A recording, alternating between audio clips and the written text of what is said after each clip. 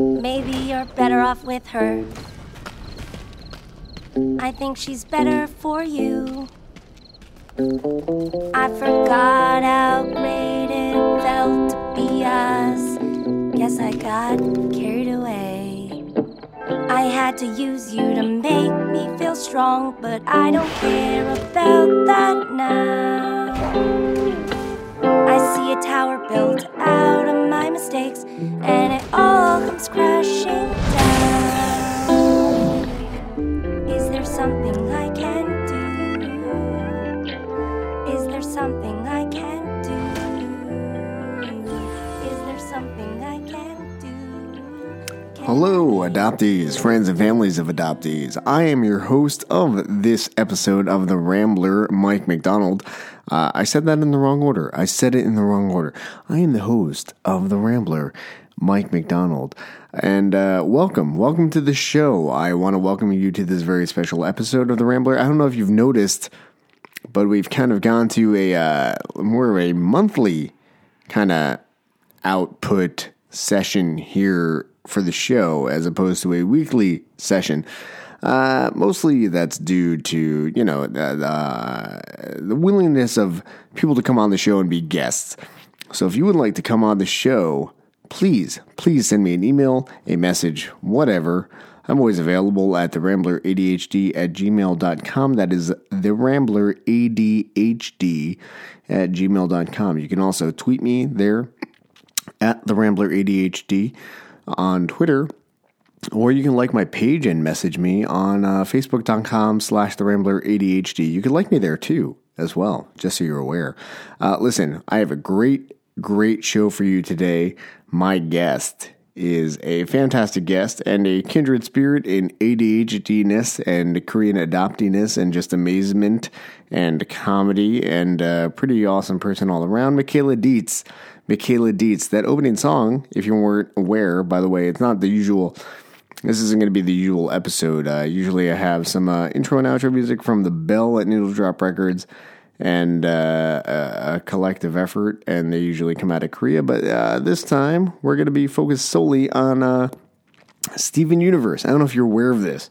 I don't know if you're aware of Steven Universe. I don't know how many fans of Steven Universe there are that cross-pollinate between this show and the Cartoon Network. But you should check out Steven Universe because one of the main characters, Amethyst, that is a stone, it's a birthstone, as well as a major character on the show, is played by a Korean adoptee, and she is my guest today, Michaela Dietz. I'm very excited to have her on. Anyways, you guys should definitely check that out. Listen, there's a lot going on since I left you last, I feel like, since that happened many moons ago in January, I guess it was. Anyways, I'm not going to get into all that. I just want you to know that this month is going to be Michaela Dietz, and she's awesome. And I'm so happy she agreed to come on the show. She's actually, the way she found out about the show is from Nio Frank. And if you haven't seen or listened to that episode, and I say seen very specifically, you should go check that out because you could also watch it on YouTube. Because Nio, a.k.a. Natalie Frank, is a Korean adoptee and she's deaf. And so we put up an episode of this show on YouTube with captions for the hard of hearing. And I think you guys will really enjoy that because you'll get to see my beautiful face, which you usually don't get to do. And that's pretty awesome in and of itself. In any case, we're going to get to this show right now. We talk about all kinds of stuff. I think you're really going to like it. We talk about CVS and our love of CVS, and also my that was also where I worked first as my first job. What else? We talk about the word moist. I don't know if you guys are into that. Your gals typically are not into that word. Michaela was not into that word unless it's used in a certain connotation, such as describing chicken or brownies or cookies. Mostly cooked or baked goods, I guess, is what that comes down to. And really that's, I guess, kind of the major points of this episode of the show. That and Steven Universe, et cetera, et cetera. In any case, listen, I'm just gonna get started with this. This is my conversation with Michaela Dietz, voice actor extraordinaire and star of Steven Universe. I think you guys will enjoy this episode. So go ahead and do that. Enjoy. I'll talk to you guys at the end.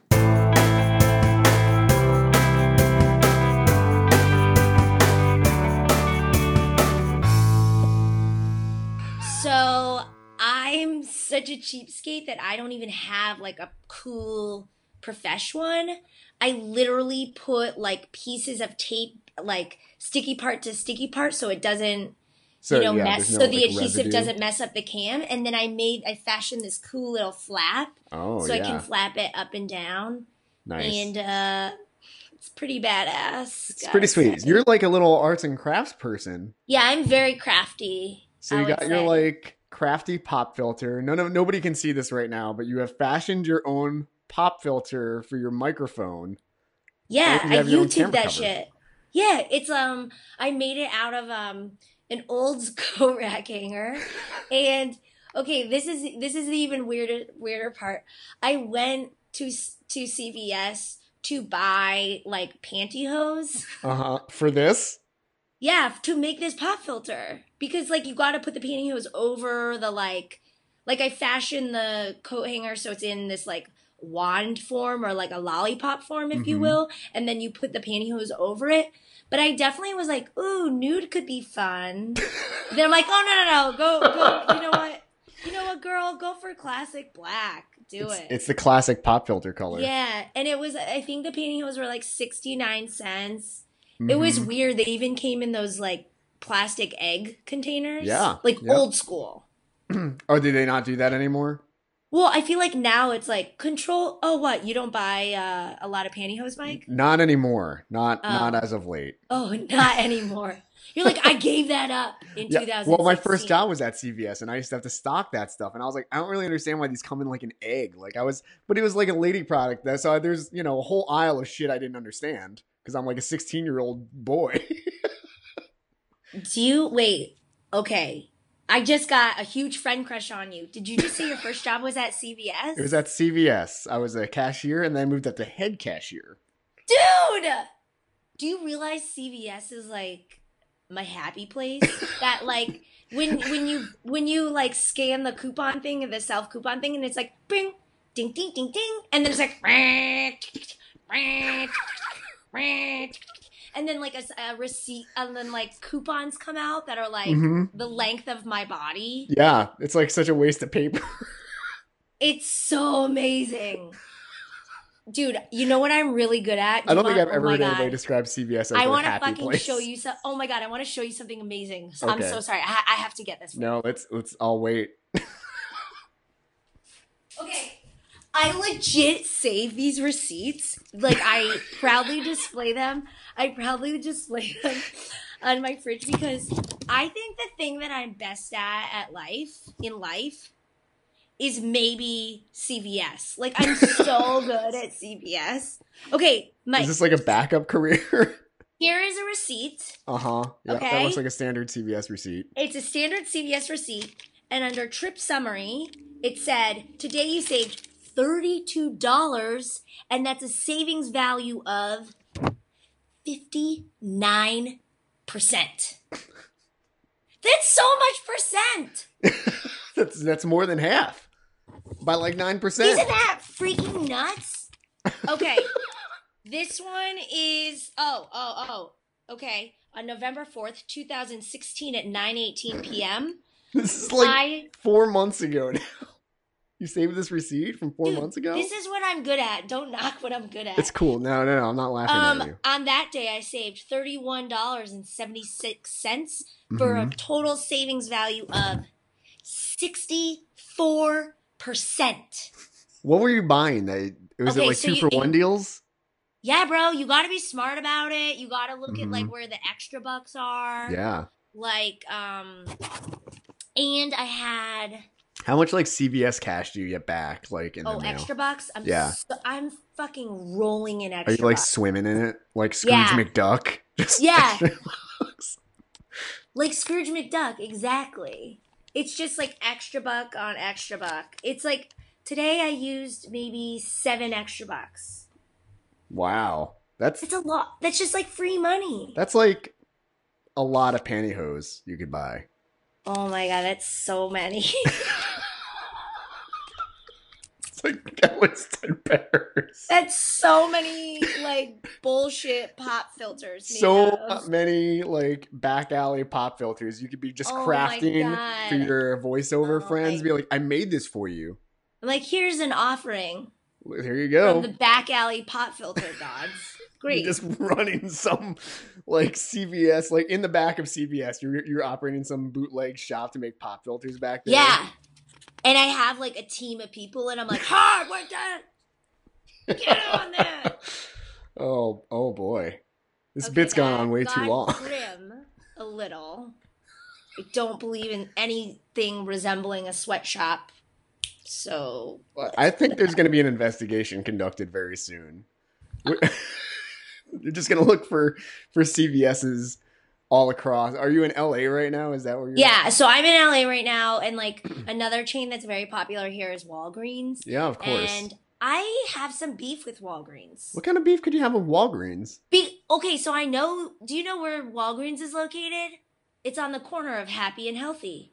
But like, you laugh like me. We laugh like old people. We're like, maybe it's a Korean thing. Yeah, so Walgreens, their rewards program. I mean, listen, I have no beef with the people there. They're always very polite. They're happy and healthy. They're super happy. They're super healthy. I feel like all of their stores are so clean. They're very well lit. But their rewards program is just like so bad. I'll buy so much stuff there, and then I'll ask about my rewards, and they're like, you need to like spend $800 more to get a savings of like 5 cents. Oh, like, no. That's not extra bucks at all. They know how to incentivize you. Yeah. And CVS is so good because they figured it out. They're like really know your buying patterns. They have it tailored. mean? Yeah. They just know what you need. And then they like give you coupons for that. And you're like, shit, like, I guess I should just stock up on that too. Do you find that like helpful or creepy or a bit of both? Both. I mean, it's both. It's totally both. But you're like, I don't care. I want those extra Sometimes bucks. I just want to, when I get those coupons, I'm going to be like, you don't know me? You don't know me like that, like. But then you're like, but they do. But then I'm like, oh, thank you. Yeah. Sorry I yelled at you, CVS. Thank you. No, this is good because I haven't heard. It's not like I don't go to CVS. CVS is kind of my jam. I literally live between two CVSs. There's like one up the road on the highway, and there's one downtown. Is one noticeably better? I think the creepier, like more unkempt one downtown is better. Let me ask you. Because it seems like there's nobody working at the other one. Oh. There's only like 2 employees at any given time, and it's like a warehouse in there. Oh. Let me ask you, are either of those CVSs carpeted? I think they're both carpeted, actually. Yeah, that's kind of weird. But it's like CVS's thing. I guess Walgreens, yeah. I've never been to a carpeted like Walgreens or Rite Aid. No, Walgreens doesn't carpet their floors. Yeah, I don't think any of those places carpet their floors. Just CVS. Tile. Only CVS, that's true. And it pissed me off when I worked there because I'd have to vacuum every night. Yeah. Every night I'm sitting there vacuuming. Yeah. I got yelled at one time by my boss. Well, they care about our joints. They don't want us. That's it. Yep. They're like, you know what? It's really hard when people have to buy adult diapers and just stand on this hard tile. For hours. We should help them. While they decide which diapers are best for them. Yeah, exactly. I worked at one in a mall, actually. Is the CVS in a mall? Yeah, it was a CVS in a mall, but there wasn't a pharmacy because there was a law in Jersey where it was like you can't have a pharmacy in a mall because if there's anybody who needs to be medicated, it's people who work in a mall, but they don't want to give it to them there. Got it. Okay. But people used to come with their circulars clipped out, like old ladies, and weirdly some guy with a fanny pack, like a 40-year-old man with a fanny pack would come in and be like, love him.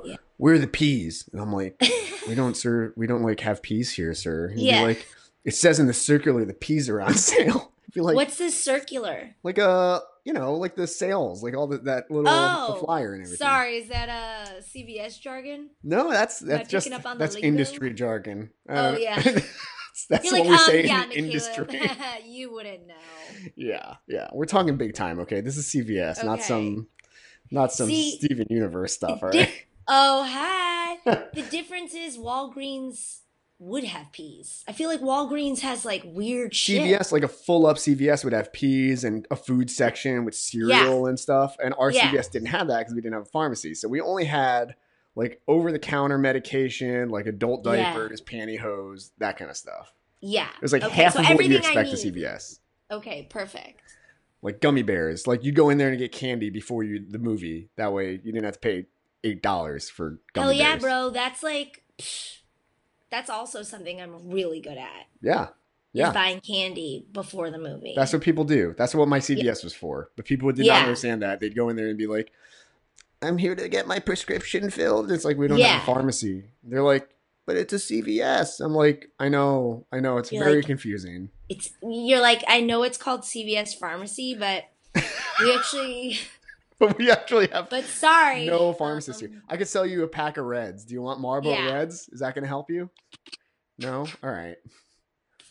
I had a flu shot today, see? I was wondering what that sticker was. Did you get that at Walgreens? I think it's free there. No, at CVS. They give them at CVS? Yeah, Man, I'm my so out of Minute touch. Clinic. Yeah, dude. Is it going around CVS, like LA? Like you need a flu shot? Yeah. Well, I mean, I always get flu shots. But yeah, there's always stuff going around. I don't know.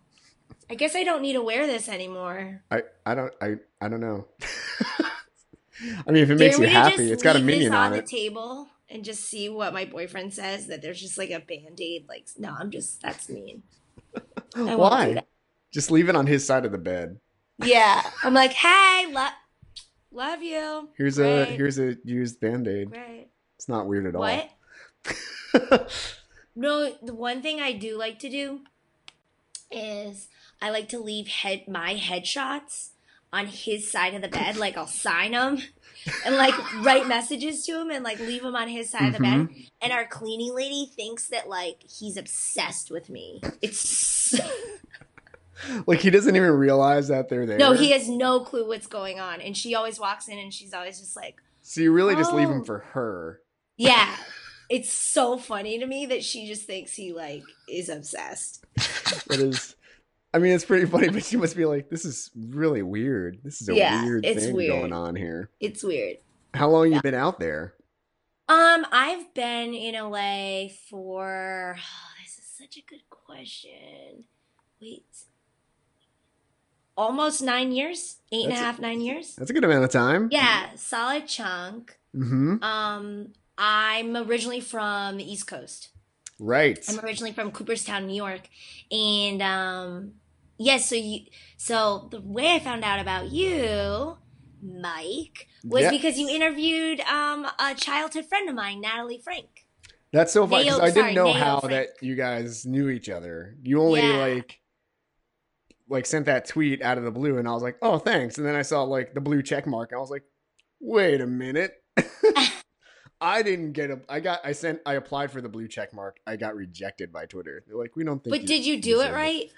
I don't know. I don't know what that means. You gotta have like enough backup. I feel like it's like I don't know. I was like, here's a URL to my podcast, and they were like, no, you have to be thorough about it. I feel like what does that mean? Like, what are the parameters? Well, I don't have an IMDb page. Do I need one of those? I mean, maybe. I don't know. I feel like just make something up. That's not very thorough at all. I know. I should. I wonder if I have what I wrote. I don't know. We can offline it. We can like chat. It's about cool. This, and so going back, I was like, oh, hey, thanks for the the comment about listening to the show and everything like that. Yeah, but you actually know great. Nayo. Yeah, so I just loved it. It was a great interview. It was so interesting. I think she's very interesting, and she's got a great story. She totally does. And what's weird is, so I grew up with Nayo, and so I mean a lot of my experience with her is, I mean, we played soccer together on the high school team, and throughout our childhood we would like rollerblade together around weird parks in our hometown. Why were they weird parks? They were weird. It wasn't even a park. It was like this one little, like there was a circular kind of drive, like a circular, like a sort of a weird roundabout that went Like a through cul-de-sac? this park. No, it wasn't a cul-de-sac. It was like a roundabout, but through, it wasn't a full rotary. It just was like, it was like there was road and then there was a statue in the middle of this green island and then there was road that separated out, on either side. It'd be like sort of like if you're wearing a necklace. Yeah. You know what I mean? It was like two ends and then there was like a circular. But so when we were growing up, they repaved it right around the time when rollerblades were like hot. So we would just go slam some blading sessions together.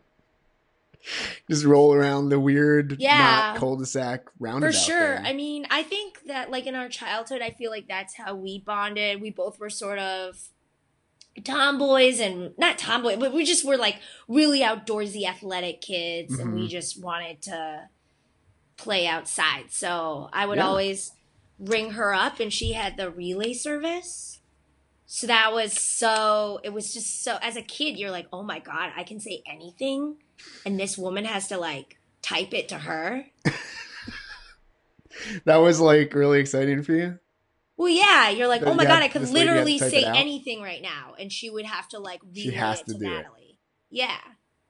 Did you like, what kind of advantage did you take of this lady? No, I didn't. I was such a pussy. I would be like, I want to do it, but I couldn't. Well, like, what would you want to say to her to be like, I would probably say like fart, because I wasn't allowed to say fart growing up. My mom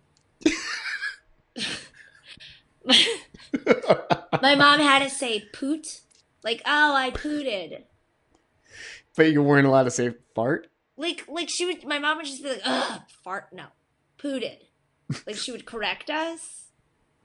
And all my friends would make fun of me because they're like, nobody fucking says pooted.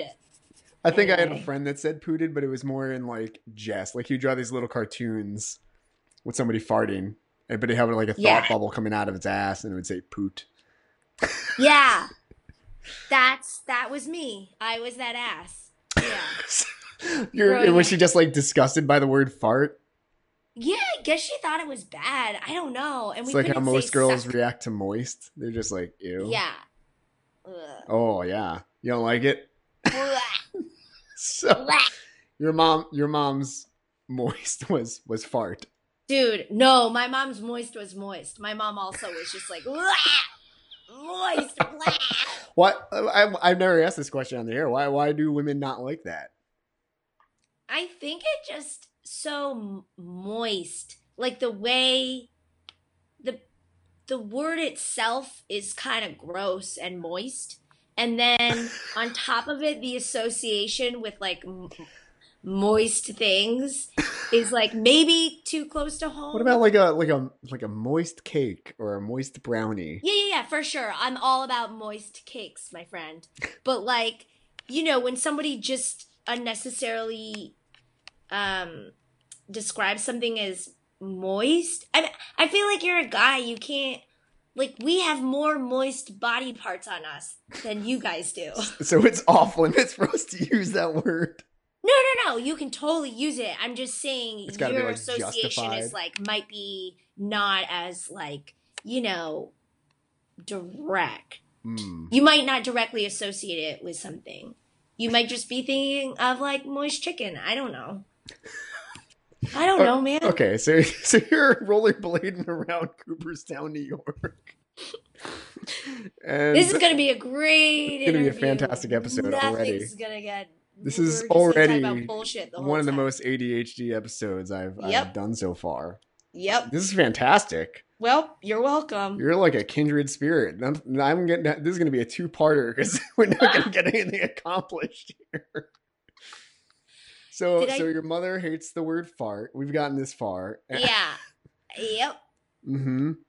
But so, through the relay service, I would ask Nat if she wanted to hang out, and then we'd hang out. And, when you're growing up, you at least for me, I wasn't talking about, very meaningful things. And then especially, I don't know, I didn't really ask her a lot about being adopted. I asked, well, to set the tone, let me explain. So Cooperstown, New York, is a teeny village in upstate New York. It's right in the center. It's about an hour and 20 minutes west of Albany, and it is the home of the Baseball Hall of Fame.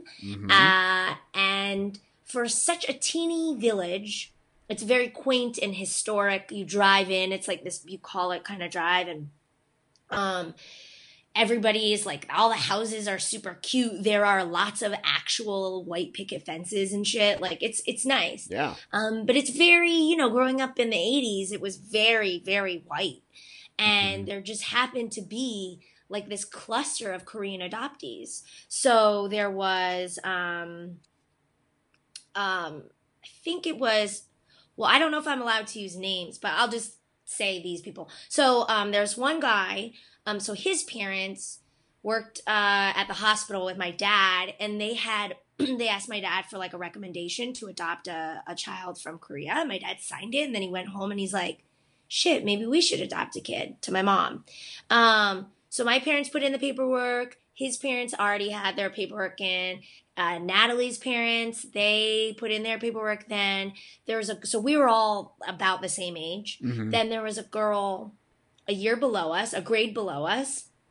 She had a little sister, also Korean and adopted, but she was not her biological sister. And she was like 4 or 5 years younger than us. And then there's just so many. And then I can think of at least, there was another family with 2 siblings who were adopted in Korean, not biologically related, and then another kid, and then there were for a village of like 2,300 people. It was, yeah, this is starting to get up in numbers here. Yeah, it's very impressive, and we all had like super like German and like Irish and like French names, like Italian, like super Italian names. It's just funny. So were you all adopted through like the same service or what? Or was it all different? I know for sure that the older crew, we were all adopted. We were all our parents dealt with Eastern. Okay. And there's an orphanage or an adoption agency in Albany called Parsons.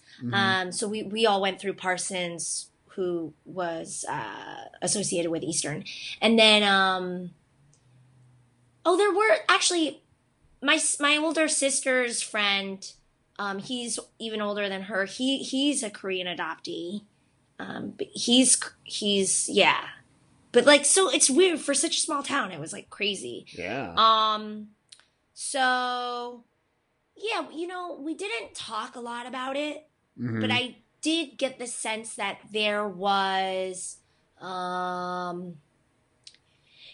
like there was a sense of comfort, at least for me, in knowing that there were other adoptees around. Yeah. And it was sort of hard because we were so protected. We were in such a bubble. And then I played a lot of soccer growing up. So I would travel down to, like where you're from to play. And people would just ask these crazy questions. And I felt so unprepared for it, and it made me so, like, people asking me about my real, quote unquote, real mom, and right. if I'm Chinese, and like, it was hard. It was hard. Yeah. To travel outside of Cooperstown. Did you grow up with other adoptees? So a couple, but most of the time, yeah, it was just me and my sister. And then there was... Is she adopted? She's also adopted, not biologically related. And then I have another best friend who's out in Vegas right now, and she is also adopted, and her sister is adopted as well. But we never, like, talked about any of that kind of stuff. Yeah. Like, her younger sister was actually on the show. She volunteered to be on the show, like, last year. Cool. Megan. And Shayna, who is dancing out in Vegas, not like that kind of dancer. I'm like, does she do the twist? Like, what are we talking about here? No, she's awesome. Exclusively the electric slide. Great. Yes, okay. Yes. No, we wouldn't like rollerblade around, but she was like close enough where I could like ride my bike over to her house and we could hang out. Oh yeah, that's so pretty sweet. Yes, because like Hillsborough, New Jersey was like disparate enough where it was like you could rollerblade to like the next neighborhood over, but not very much further than that because you had to like go down like a highway kind of thing.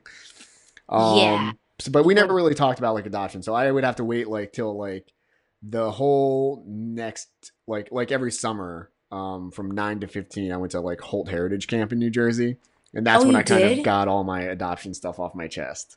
You were 15 when you were there? Up to 15? Up to 15, yeah. And then I was a camp counselor when I was 18. Dag, dude. Yeah. That's crazy. I mean, crazy cool. It was pretty cool, but like I didn't really have, except for my sister, and we didn't really talk about it except like maybe for the week after we got back from camp. Right. Like we didn't really talk about any of that stuff like at all. Do you think it helped you? Yeah, I think so. I mean, it's like a good, like a healthy way to talk about things, get them off your chest and everything like that. And it's a good way to network too, because now that like I'm like an adult, like all those people that I went to camp with are still like my really good friends. And so, you know, we don't always have to talk about, we don't usually talk about that kind of stuff, but like, you know, it's just a very comfortable, now it's like what you had with Natalie or like all these other kids in Cooperstown. It's just a comfort level where it's like, those things don't necessarily need to be said, but if they need to be, we can bring them up. Yeah. I mean, I wish I had that camp experience. I went to camp for like a weekend in Albany through that adoption agency I was telling you about. Yeah. And I went 2 years in a row, and it was like, it was fun. I think I was just in such denial my whole life. Yeah? That I was adopted. Yeah. Even though you hung out with all these kids? Yeah. Well, first of all, I couldn't even say the word adoption. It would make me like tear up. I think I had so much shit bottled up. So when it finally came out, it was like way too dramatic. Like it just how old were you when you started like exploring these kinds of things? Like publicly, like, well, I mean, I always feel like internally I've been curious and wondering about my bio family and thinking about you know, my relationship with adoption. But then not until I remember when I turned 17, I asked my mom to like file for the paperwork, and then I kind of chickened out for a bit, and then which paperwork? The birth search paperwork? Yeah. Okay. But I didn't do anything with it. And then in after college, I lived in New York and I was studying acting, and I remember we had to do a lot of these like a lot of acting classes or just like crying about stuff and using memories, and like, so honestly that's when it really started. Yeah, like a real sweet reservoir to draw on. Yeah, I was just like they're like, hey, we're just practicing Trident gum commercials, Michaela. You don't have to cry. It's fine. You're like, double man, everything's better when you I like Mentos. Like sobbing. Of life. Yeah, it was. But then I really, that's when I started to embrace, I think, being Asian.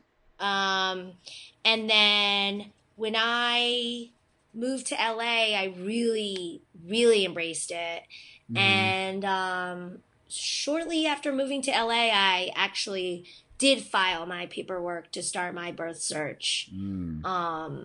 So yeah, and then I've just been doing it ever since. I figured out it's much easier to just talk about it than it is to like bottle up all these feelings. So. Yeah. Well, what was the?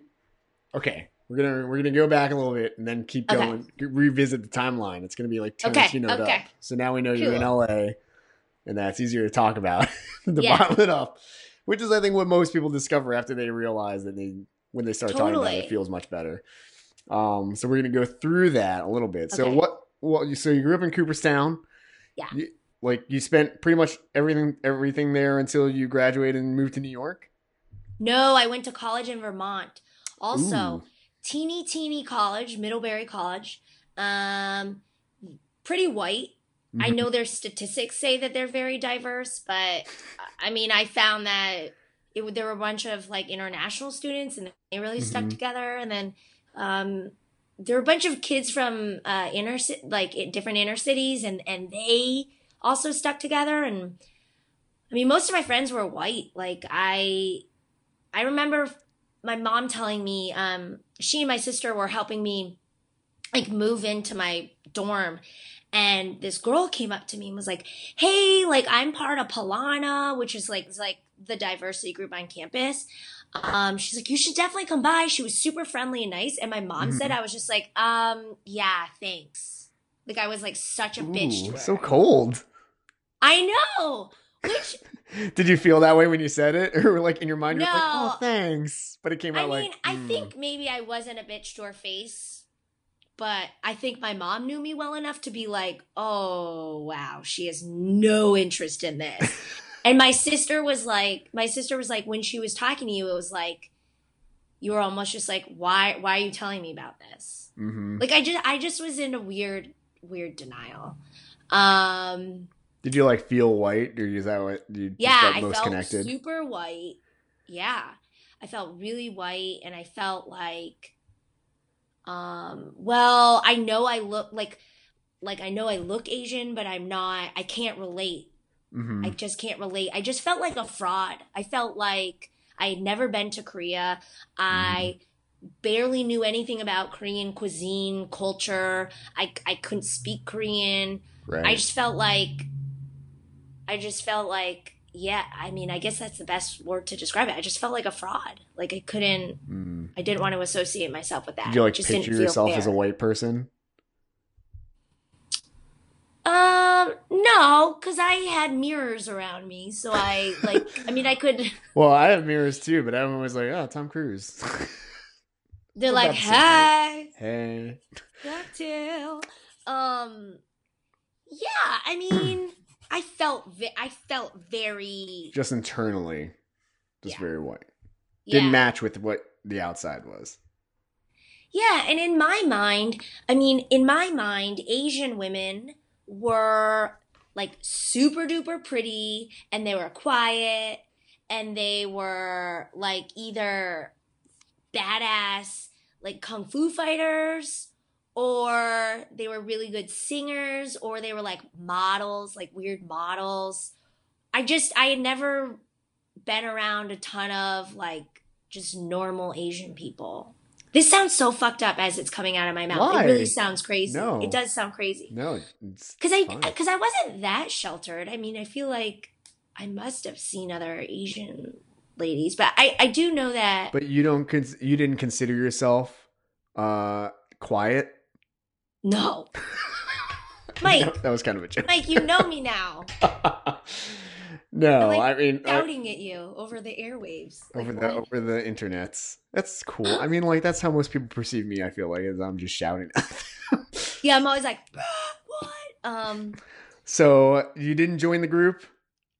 No, I did not join the group, but then sophomore year, I felt like I was missing some diversity in my Mm-hmm. college experience, and I did join this hip hop dance troupe, and so Sweet. many there's that was very diverse, and there were like these awesome Korean brothers who had like sick abs who would do like a lot of popping and locking, and like They're like b they boys. They could like do flips and yes, yeah, everything. it was so awesome. And that's when I mean I made a lot of friends there, and I just felt like that's when I was starting to embrace being a minority, I think. Mm. Um I will say I was raised Catholic, and Oh, me too. really? Oh Oh yeah, yeah, McDonald, of course. Roman Catholic. Um Yeah. and so for my confirmation name, you know how they'd announce it? They'd be like Caitlin, like Anne May, and they'd be like Teresa, Mary, what Smith, you know? And I chose, it was like Michaela, Suhi, Dietz.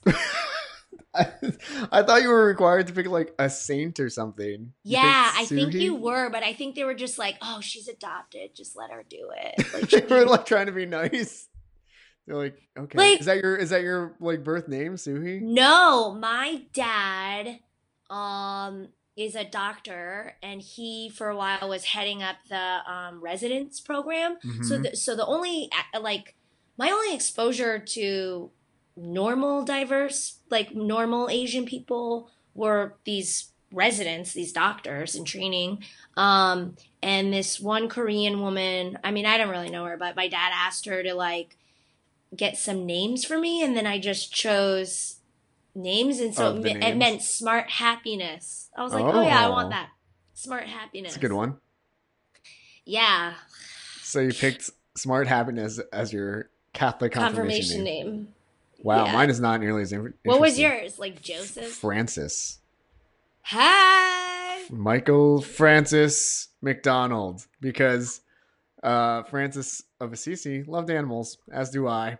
Yeah. And I said, yeah, he looks like a cool dude. He's hanging out with some lambs. Sure, I could do that. Like...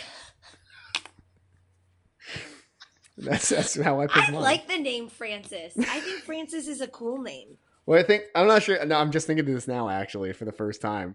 I'm wondering if it had anything to do with the fact that my father's middle name is also Francis. You think? I don't know. Maybe.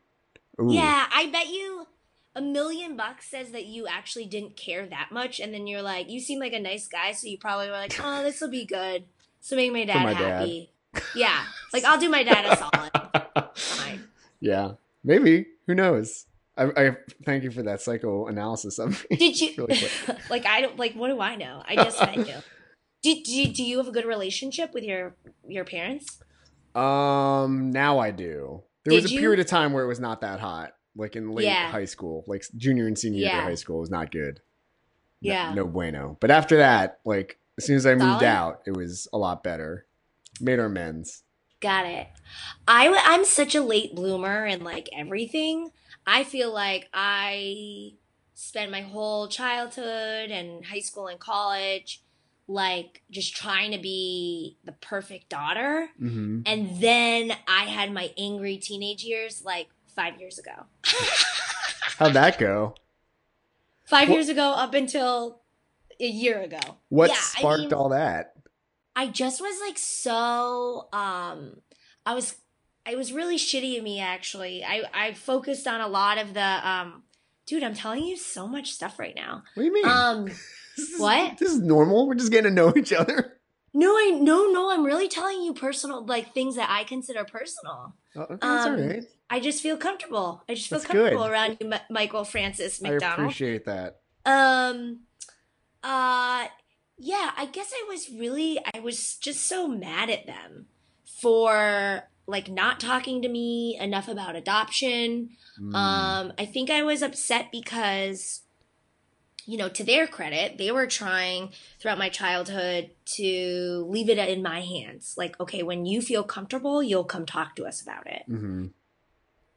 But I always felt like, oh, well, they're not talking to me about it. Like I probably shouldn't talk to them about it. I mean, it was basically like decades of like a miscommunication. Yeah. And nobody wanting to hurt the other party's like feelings. Yeah, yeah.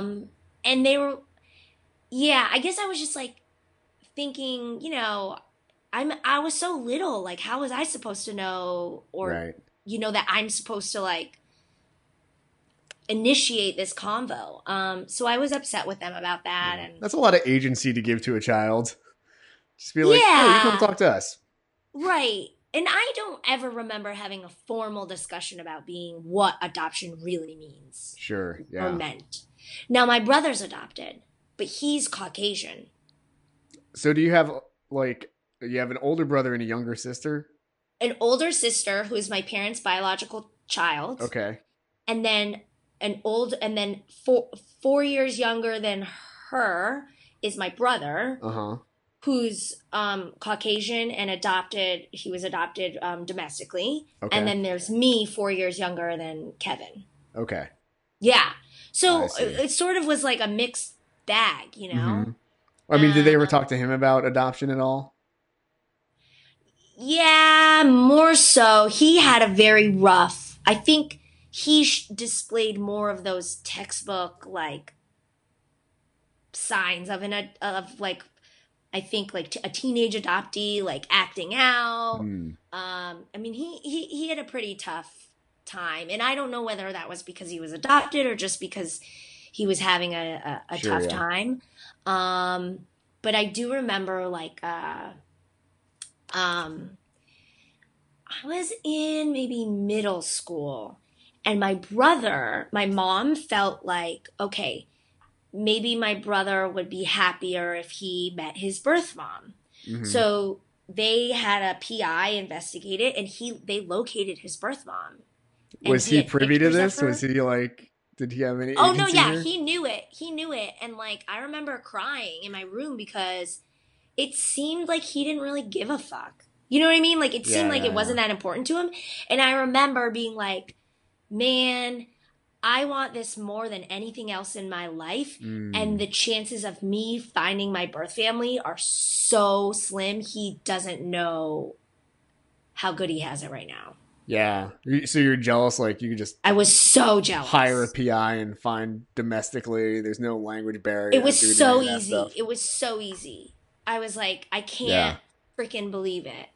And I was jealous, but I also was like so upset with him that he didn't understand what a big deal it was. Mm-hmm. But now I get it.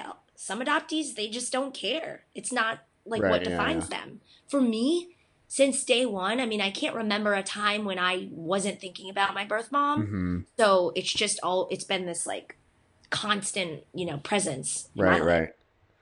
Well, so you at 17, you put in the papers with your mom's help, but didn't do anything with it till you got to LA. Yeah, I don't know what happened. I think my whole thing is I told myself, oh, I'm going to document it. I want to make a documentary. And then I wasn't ready. And I kind of did research, but it never really happened. And then when I moved to LA, I actually met this guy, and he was like, Michaela, you have to do this. Mm-hmm. This is very important. And so I filed the paperwork. And at the same time, I was working for this production company. They hired a bunch of actors and writers. Cool. And we would write political sketches, like comedic political sketches. And then they gave us the opportunity to sort of develop our own projects. And so I decided I really want to do a show on adoptees trying to find their birth parents. And so we were working on this deal with AOL for a while, was trying to develop online content. Mm-hmm. And so to do the pilot episode, I decided I would be the pilot episode. So I put in my paperwork, and I got in touch with I Miss That Person, the show in Korea. Are you familiar with the show? I've heard of it. I have a friend who's been on. I've interviewed a couple people who've been on it, but I've never watched it. Okay, should we but tell? I'm familiar with it. Do you want me to tell the listeners? Yeah, go ahead. Okay. Sure. So I Miss That Person is this show in Korea. I don't know if it's still on, but it's basically a missing persons format, and adoptees from all over the world go on and talk about their story and what any information they know about their birth parents. Mm-hmm. And it airs in Korea, and so Koreans tune in. I mean, Koreans are so addicted to these very dramatic series, like television series. Yeah. So this is like a real version of that. Mm-hmm. And so they tune in, and if they have any leads, people call in, and the idea is that matches will be formed. So because I was working with this production company, I don't know. I got to skip this crazy wait to be on the show. Oh, really? So yeah, I filed my paperwork in like June, and then they were like, all right, come in October. Come on out. Yeah, come on out. So I was like ready to go on this show to shoot it, to do the pilot for this AOL thing. Mm-hmm. So maybe like a month before I was set to go to Korea. Mind you, I had not been back. Like this was going to be my first time back. Yeah. It's an intense first trip back. Yeah, it was going to be like super intense. But I just emailed the orphanage Eastern to be like, hey, just to let you know, I'm coming. I'm going to be on this show, but like, would you mind if I came and interviewed you? Could I film a little bit in the orphanage? Mm-hmm. And their response was, oh, you're coming? Actually, we found your birth family. I just slurred so bad. I'm like, we've had your birth family. Only you would notice that as a voiceover artist. We've had your birth family. So they said that they found your birth family. They didn't notify you prior? Yeah. They're like, oh, you should not go on that show because we found your birth family. And I was like, what? And they were like, it's like, oh, this messes up everything. They're like, yeah. So come here, and when you're here, you can meet them. So I was like, I was like crying. Uh-huh. I mean, it was so emotional. Yeah. And so, yeah, I went to Korea. I met them. They were the people whose names had always been on my paperwork. So you knew that? Yeah. Like their names were on there and everything? Yeah, their names were on, and it said that they had split up, but actually they were married. Mm-hmm. They were not married at the time, but they got married right after. They gave me up. Oh. And then they had 2 other children. So I had siblings. A full, like a 10 years younger, a sister, and then like 14 years younger, a brother who wanted nothing to do with me. But the sister wanted everything to do with me. And it was very emotional meeting them. My adoptive parents came, my boyfriend came, and I gotta say though, I opened the door and the first thing that registered in my mind was they look nothing like me.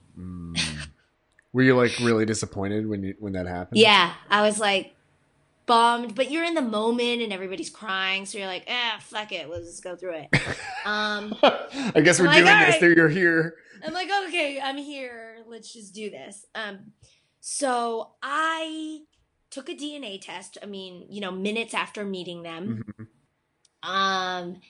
And I remember the guy at the orphanage being like, are you sure you want to take it? It costs $18. And I'm like, yeah, I'll take 500 of them then. $18? Like, I would pay so much money for a DNA test to confirm this. You know what I mean? Like, right. And my parents were like, well, what's it matter? Their names are on your paperwork. What's it matter? Adoptive like, I know parents. What? Your adoptive parents? Yeah. And I was like, yeah, I know, but if there's anything to be sure about, it's this. So let's do it. I think I don't know how. Did they come with you? What? Did they come with you? Yeah. They came with me and my boyfriend. Mm-hmm. And so I think like I just I don't know how I had learned this, but pretty much since grade school, I remember thinking no matter what, I'm going to get a DNA test. Mm-hmm.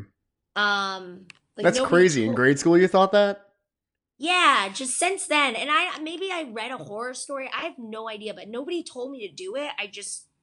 Maybe I read something. I don't know. Mm-hmm. So I did it anyway. They said I would get the results back in like a few weeks.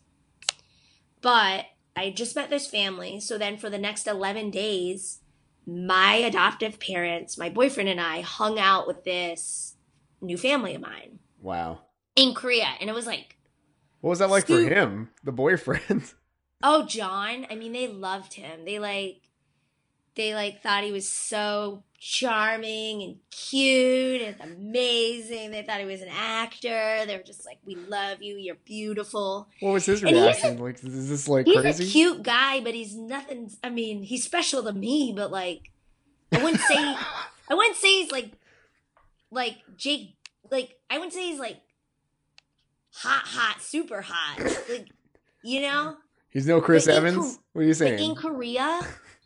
in Korea, he's like fucking Brad Pitt. Like, old ladies, like ajumas, would stop me on the street and be like, hello, your boyfriend is beautiful. And I'd be like, thank you. That happened multiple times. I lived in Korea for a while, and they would say shit like that to some of my white friends, and I'd be like, yeah, he's just like a Jewish dude. Blind? Like, they'd be like, I had one guy who was like a lot older than me, and people would go up at the time, like Prison Break was on TV, and it was like really popular for some reason in Korea. Yeah. They'd be like, is that the guy from Prison Break? And I'm like, yeah. He looks nothing like the guy from Prison Break. He looks 20 years older than the guy in Prison Break. But that's the same as, like, sometimes, you know, people think that all Asian people look alike. I think they think all white people look alike. So it's the same. Yeah, for sure. So, like, yeah, John's, I mean, I think John's super cute. But he's just a Jewish dude. Yeah. He's just a Jewish dude. Like, here's a picture of him. Oh, yeah, no. Okay. He's cute, but he's not like some people think he looks like Jason Biggs. Okay? I don't know. But so my new bio sister was like, he looks like Adam Ravine. And I'm like, no Adam Ravine. No, he doesn't at all, actually. He doesn't. Oh. Is that the judge from The Voice? What? Yeah. That's Adam Levine. But she's like, Adam Ravine. Yeah, I'm like, no. So anyway, that was intense. And then I got home. Back to LA, and I was just waiting for that DNA test, and I thought about it more and more, and I kept thinking in my head, I bet you it's going to come back negative. I don't know. I just was like, they look nothing like me. I felt like, I didn't feel like we were alike at all. The way they acted was so different from me in so many ways. Like,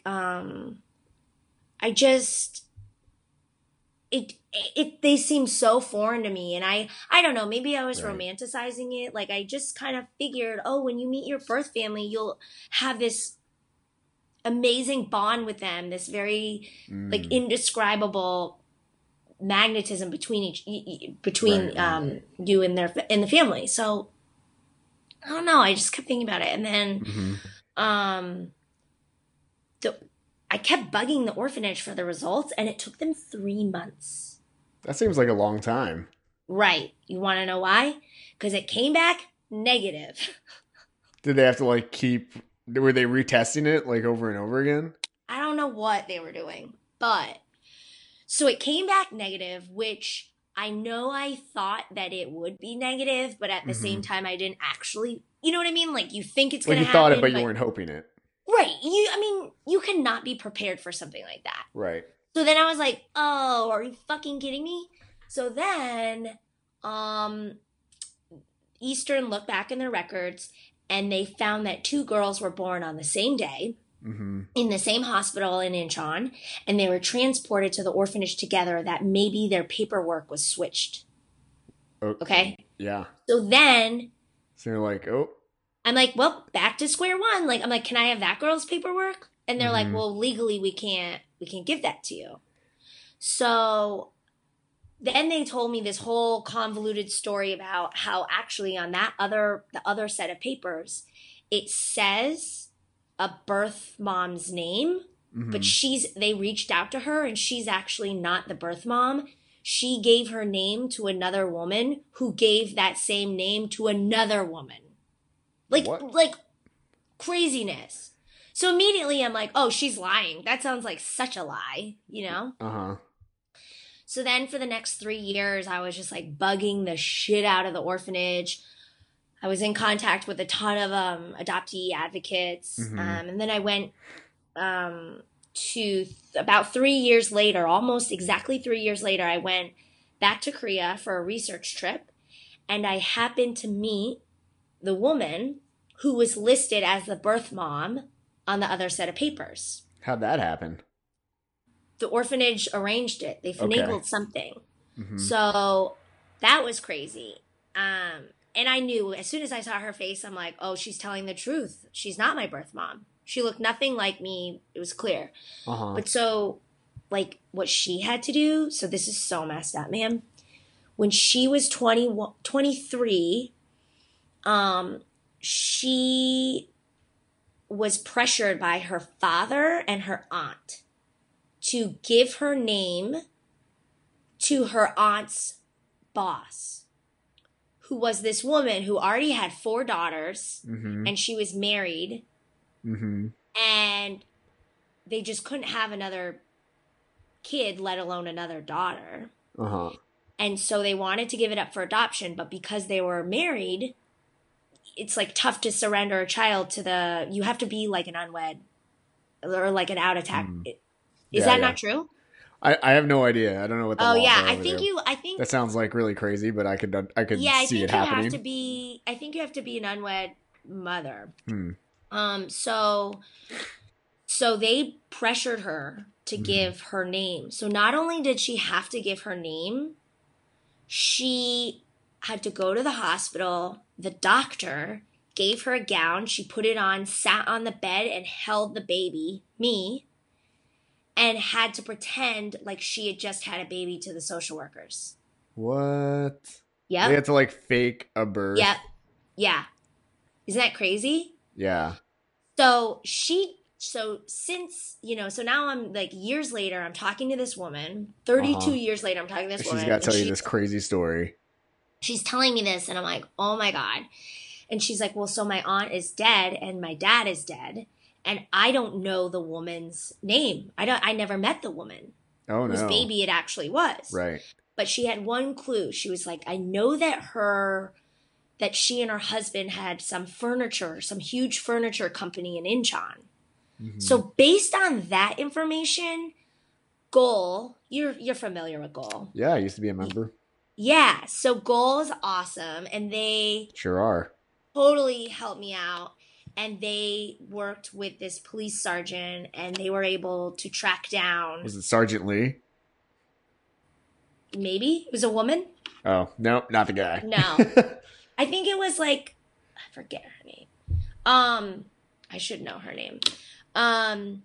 Anyway, so they tracked down this woman, and yeah, so then I remember like right after, so my parents came with me on that trip too. So, we walked around Incheon for a while, and I didn't know any Korean at the time. So it was very difficult to like communicate with people, and the furniture company had since gone bankrupt. Yeah. But so as soon as like I landed, so after that trip, I came back to LA, and seriously, man, the next day I got an email from Goal that they had located a cousin, or the nephew of this woman who is presumably my birth mom, my real birth mom. Her nephew, providing all this detail about the family. Crazy, right? What was all the detail? Like that I had 4 older sisters. It really was true. I had 4 older sisters that I knew, and he gave me their names. So then, of course, I was like all over Facebook, like stalking them.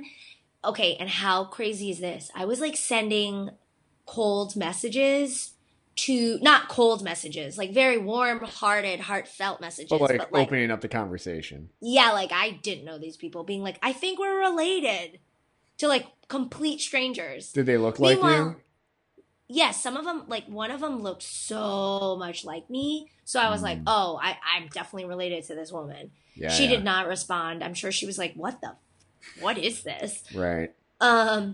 Who's this American girl? Yeah, like who is this person? Facebook messaging me. Right. And then pretty much, so that was in November I landed back. And then by February or March, I found out that they actually had located my birth mom. And so then I took a DNA test before meeting them, and it was confirmed. I actually was so paranoid that we took 2 DNA tests, different kinds. And so in 2015, I met my actual birth family. Wow. My birth mom and my 4 older sisters, and then crazily enough, after I was given up for adoption, my birth mom adopted a son. What? Okay, if you guys can't see right now, but Mike's face was just like, whoa!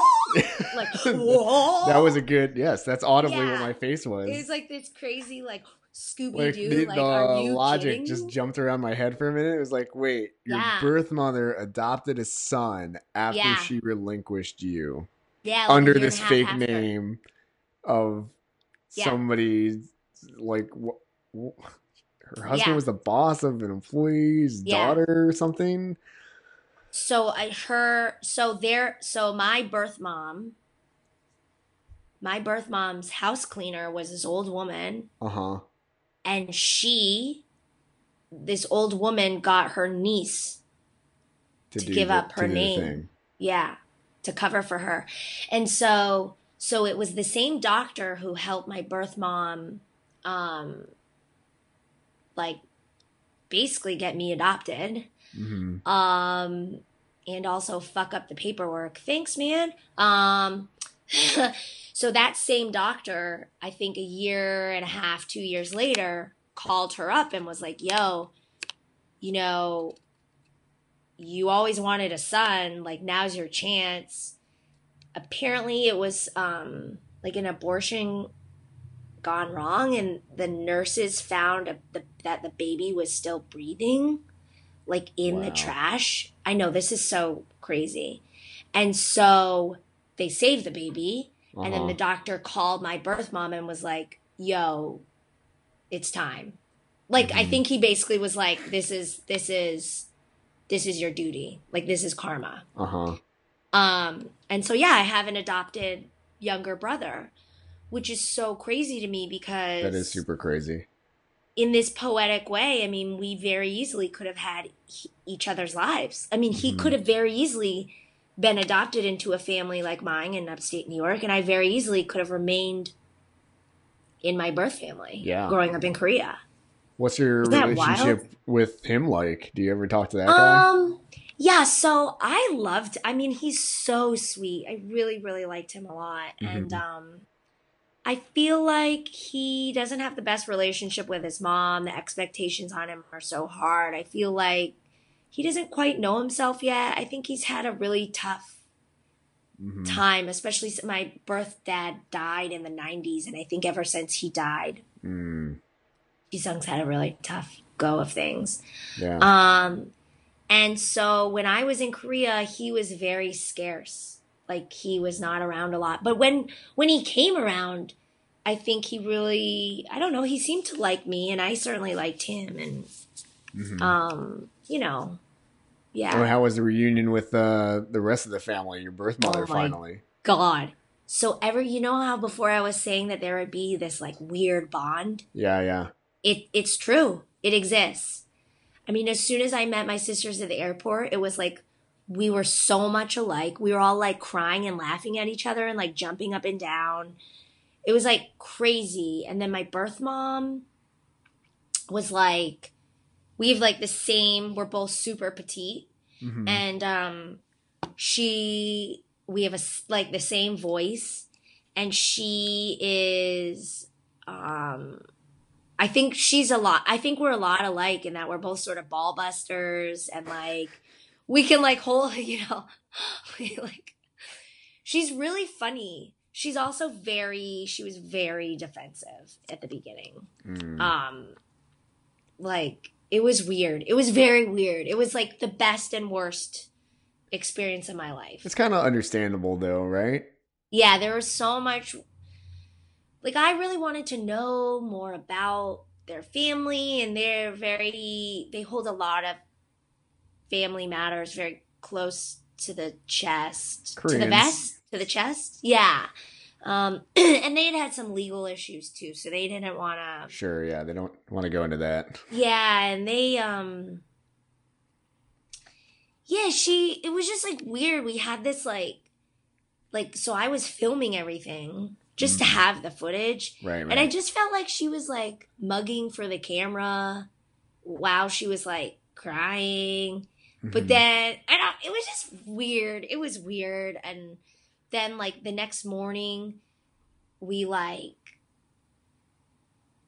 kind of brushed by each other, like getting coffee in the kitchen.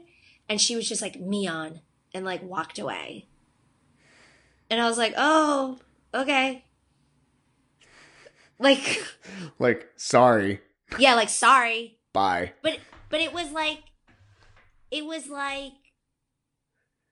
she was trying to say sorry for everything. Right. Yeah. Like it wasn't about the brush. No, not at all. It was, and no, we didn't even physically brush. It was just like we were like by each other getting coffee, and she was just like, Mion.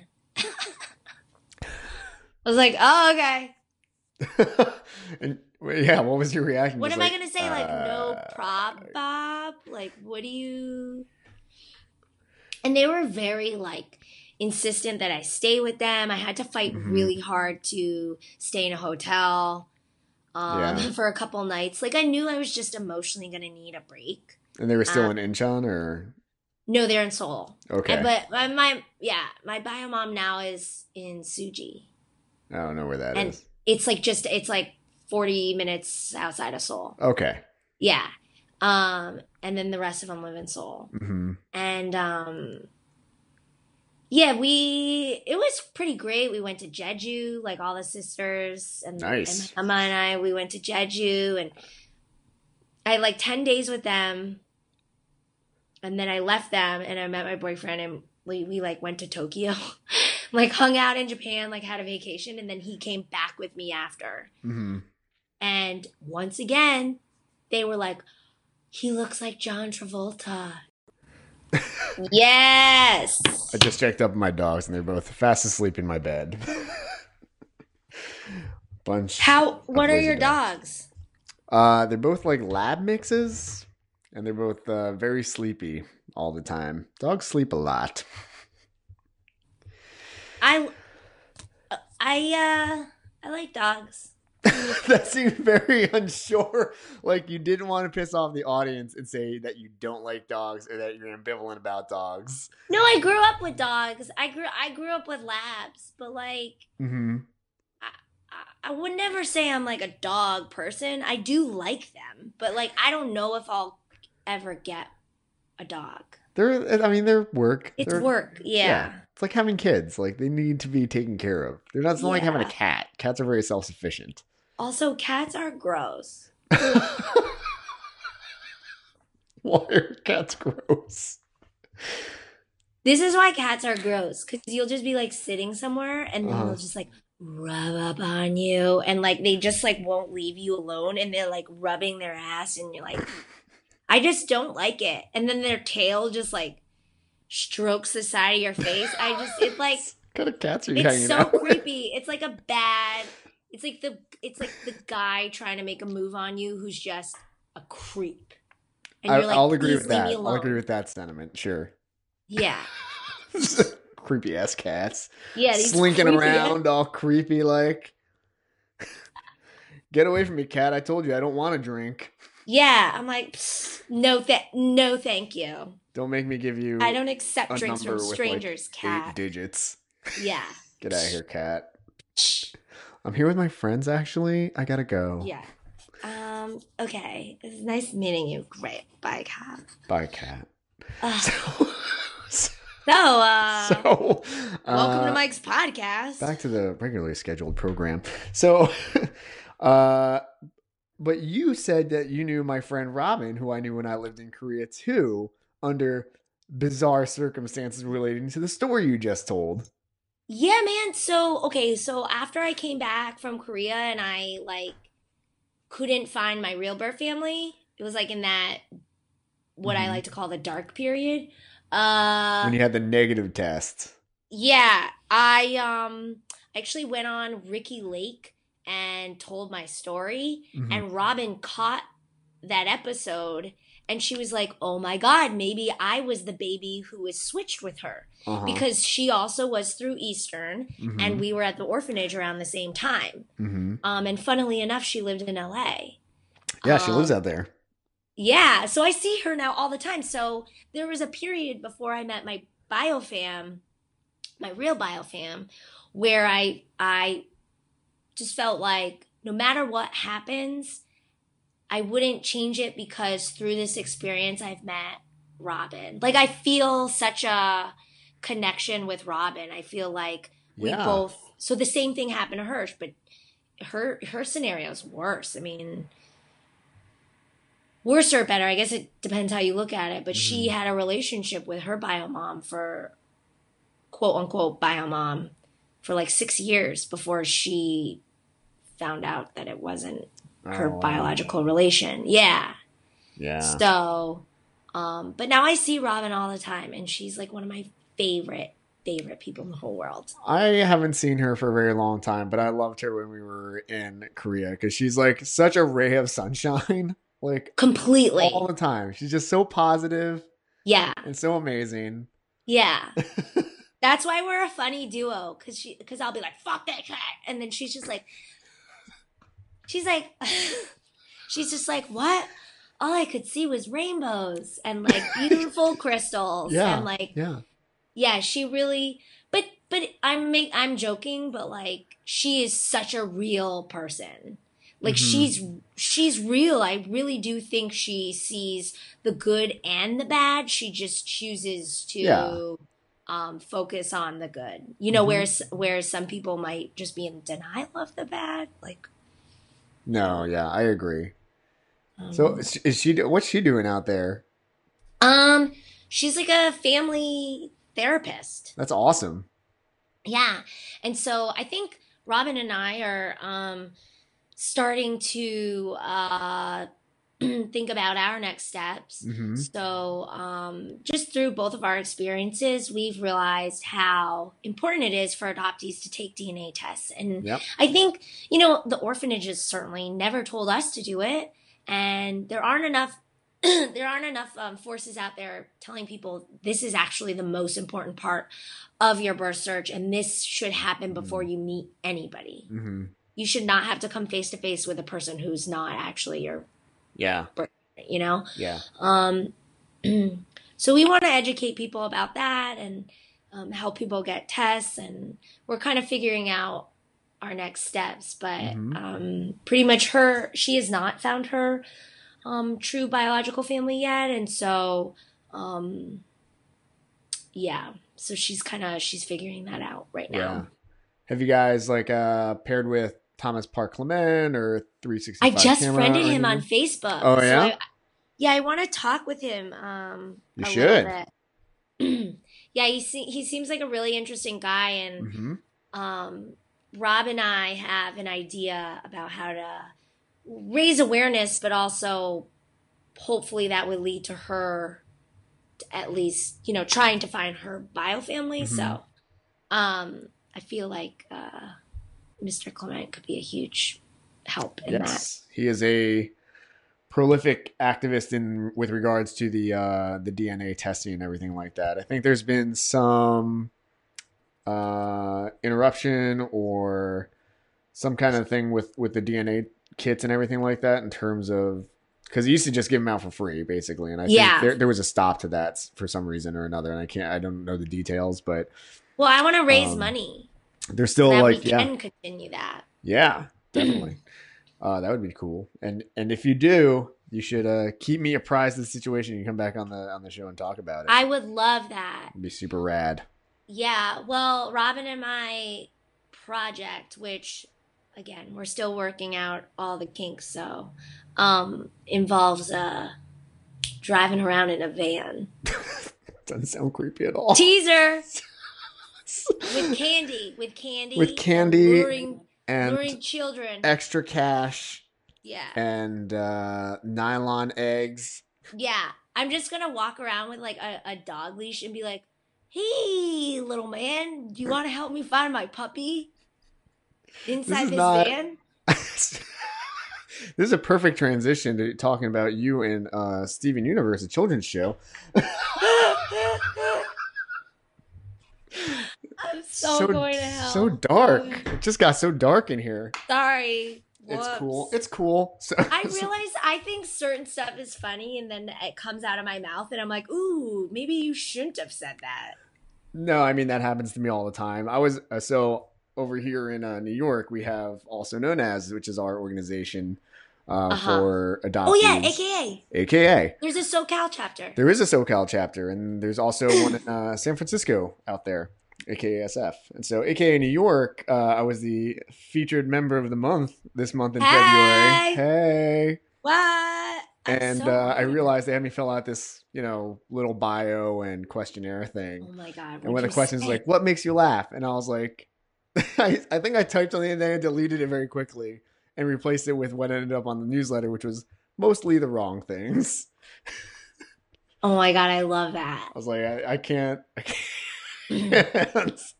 Oh my God, I love that. Such a, if people outside my very close friends knew what I laughed at, they'd be like, if I already wasn't disqualified from being president because I was born outside this country, I would be disqualified for being president because of my sense of humor. It'd be like, no, that guy can't. Mm-mm. Wasn't that such a buzzkill when you were a kid? It kind of still is, because now I look at the country, and I don't want to get too political or anything, but I'm like, you can get political with me after. I could be a better president. And I'm sorry, any listeners honestly, who supported the current there's president. a pile of dog shit on my front lawn right now that could be a better president than the guy who's currently in office. I'm just like, I think I could have handled this situation better. I think I would have done it this way. And I feel like I would have gotten more support. Totally. I'm just saying. But as a kid, it was so crazy. The teachers would be like, you can be anything you want to be. Mm-hmm.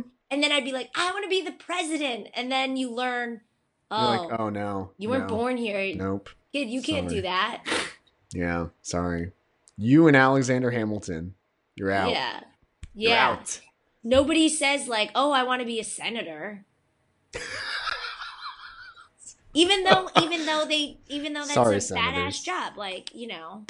Look at Kamala Harris is making some waves. I mean, there's a lot of good ones out there. There's a lot of good ones. But yeah, I mean, that's not the end game, right? They're like POTUS. They want to be the POTUS. Right. Nobody's like, ooh, I want to be the vice president. There was a vice president out there, me being a history major is the only reason I know something like this, who once said, somebody asked him what he thought of the vice presidency, and he was like, the vice presidency is worth a warm bucket of piss. Who said that? There's some vice president in the 1800s or something. Oh my like God. That. I'm like, that's that guy, so I want to funny. be friends with that dude. Where did you go to college? I went to Rutgers in Jersey. Hey. Hey, are you? You were a history professor? I mean, you're a history major? I was a history political science major. Whoa. I have a family friend who teaches there now. He's a history Oh, really? Who is it? Joseph Dwyer. Joseph Dwyer. Wait, the is name he sounds still familiar, but I don't think I had a class. Let me see if he's still there. And then can I ask you a question? No. Mm-mm. Oh, well, Boop. See you later. No. Well, what's the question? Well, did you look for your birth family? Oh, sure. So we've done this on the show, but that's cool. Oh, you have. Can you No. give me the quick version then? Yeah. So I started it in my freshman year at Rutgers. Yeah. Because I had a super sweet T1 internet connection, and I was like, this internet's so fast, I'm gonna get it done. Just because of the speed of the internet, because I was coming from a 56.6K internet connection dial up at home. This means nothing to me. Okay. Oh my God, really? Come on. Okay. So it was a dial up internet connection when I had. Dial up. Where it's yeah, when your the AOL modem would scream at you because you were trying to connect to the internet. Kids today don't know what that is, but basically if your mom picked up the phone while you were trying to hook onto the internet, your internet got kicked off. You got kicked off the internet. Modern technology. Anyways, so I was like, yeah, I can do this. And then I decided to take 22 credits my first semester, which is so dumb. And basically I had no time to do it.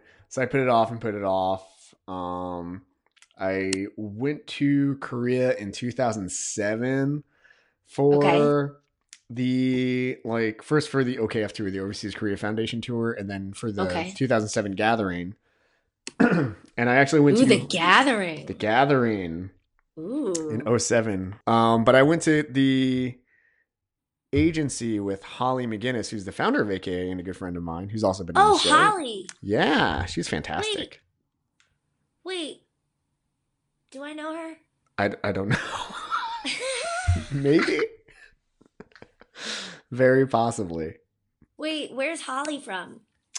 Originally from Westchester, New York is where she grew up. And then she moved to New York City for a while. And now she's out in Washington University in St. Louis finishing up her dissertation for her PhD. Just kidding, I don't know her. Okay, never mind. I just know another Korean adoptee named Holly. I got confused. Okay, that's cool. Who also has 2 legs. Yeah, it's crazy. Who also has and like black hair and is Korean. Yeah, And, it's so weird. Okay. Almond-shaped eyes? Yeah, that one. Okay. Yeah. So she went with me and they basically showed me the file, which wasn't more than the file I'd already seen at home. And they basically said, like, it's impossible to find your parents because you were born in a private hospital and that hospital burned down and they lost all the records. It's like, okay. And then later, after doing this podcast, I found out that a lot of people get that story. Yeah. Or Yeah. a flood happened or whatever. Yep. And so basically since then, I haven't really tried to open it up again. But now after doing this, I'm like, oh, maybe I should try to do that because maybe that was like bullshit they were slinging. So They sling so much bullshit. yeah, so I'm kind of like, maybe one day I'll reopen this up. But I'm also like, time's running out. I'm getting older. I can feel it in my back. So I'm like, maybe I'll do this sooner rather than later. And then, Well, I would say my advice to you, sorry you're not asking for it, but no, I'm always, I'll give it to you. Yeah. Like, please. if you're even thinking about it, just start it now because it is such a process and you have to know that, like, there's so much bureaucratic bullshit you're going to have to Yeah. wade through. Like, just start it now. Mhm. Just start it. And who knows what'll happen. But, like, Yeah, it's Yeah. true. yeah. And now that I know the process a little bit better too, and I'm a little bit Yeah. older and wiser, You're so maybe that'll wise. help. I'm so wise. I'm You're so wise, super Michaela. wise. So, another thing I want to talk with you about, other than Yeah. my story, was that satisfactory? Was that a good story? Yeah, that was a really good story. Thank you. Also, It wasn't you nearly have- as cool or dramatic as yours, and I Oh my feel God. like it failed as a storyteller. No, it didn't. You. You didn't fail. You are enough. It needs This work. is a safe place. I appreciate Also, that. I've been writing the word poot over and over and over on a piece of paper. So this is a really interesting conversation for you. You're very engaged. No, people say that you're supposed to doodle while people talk to you because Mm. you associate it, like you make associations and it'll help you remember things. Are you going to associate poot with me from now on? Yep. God damn it. Okay. It's so exciting. Is it? Other than CVS. You didn't know because I haven't told you. Oh. Nor did you ask. Oh. My minor at Rutgers was theater arts. Hi. Oh, hi. Were you also a theater aficionado? Were you somebody of the theater I in was college? not. I was not. You weren't? How did you get No. involved? In New York, you got involved in the theater. Yeah, so How did this happen? Like, since I was little, I always wanted to perform. When I found out I couldn't be the president, I was like, fuck it. I want to be a comedian. I didn't even know what a comedian was. I was just like, if you're a comedian, people like laugh. So I was like, I want that. Mhm. Um, I can get paid for that. yeah, I was like, what? So I always knew I wanted to perform, and I would do like regional theater. And From like what then- age? Oh, like first grade, kindergarten on. Oh I wow! would What just kind of do shows? stuff. And What I kind would- of shows were you doing at regional theaters? I was a munchkin at Orpheus Theater in Oneonta, New York. Oh yeah, the Orpheum. Yeah. The world I was- famous Orpheum. Yeah. Then I was the Orpheus. No, that's what I said. Yeah, the Orpheus. Oh yeah. I played a street urchin in a In Little Shop of production Horrors? of La Boheme at the Glimmerglass Oh. Opera House. The other. No big urchins. deal. Yeah. And then I was like, I don't know, I was the Artful Dodger in the high school production of Oliver. I also played Rizzo, and I got to like stuff my bra. Very nice. What else? So much. Let me look at my headshot really quick. I played Gretel in the Orpheus Theater production of Sound of Music. Also, everyone else was white, but I was little and Asian, and it was very cute. And they were like, "Oh, she's cute." You're in. Now flee the Nazis. Yeah, and then trying to think. I took an acting class in college, but I was an international studies and econ major. Very cool. So you had an interest and you've done a couple shows growing up and stuff, but in college it sounds like you dropped it except for this one class. Yeah, I knew I didn't want to pursue, I knew I was going to pursue acting after college, so I wanted to just learn things in school that didn't pertain to acting, so just in case I'd have something to fall back on. Sure. And then I graduated from college and I went to New York and I studied with this old acting teacher named Gene Frankel, and he would be like, he'd call me Michaela, and I'd be like, but sir, Michaela, sir, my name is Michaela, and he'd be like, right, Michaela, and he would ask me what my need was or my want. Oh, and so I'd have urgency in these monologues, and he's like, it's like you're squeezing your sphincter. And I'm like, sir, I'm pretty sure it's a sphincter. And he's like, all right, your sphincter. So you didn't have to go over this sounds like real good method acting right here. Squeezing I was like, sphincter. Did we have an anatomy class together? Because it's not sphincter. It's sphincter and whatever. Anyway. Well, how did you find this acting coach? He actually was legit. He was like the youngest person of the whole new American theater movement or whatever. Yeah, so he knew some of he worked with some of the greats. Right, and so when I met him, he was fucking old and on oxygen and stuff, and but he was amazing. And then I also took some Meisner technique, and I don't know, I just from there I got a voiceover gig, and then I've just been doing VO and stuff.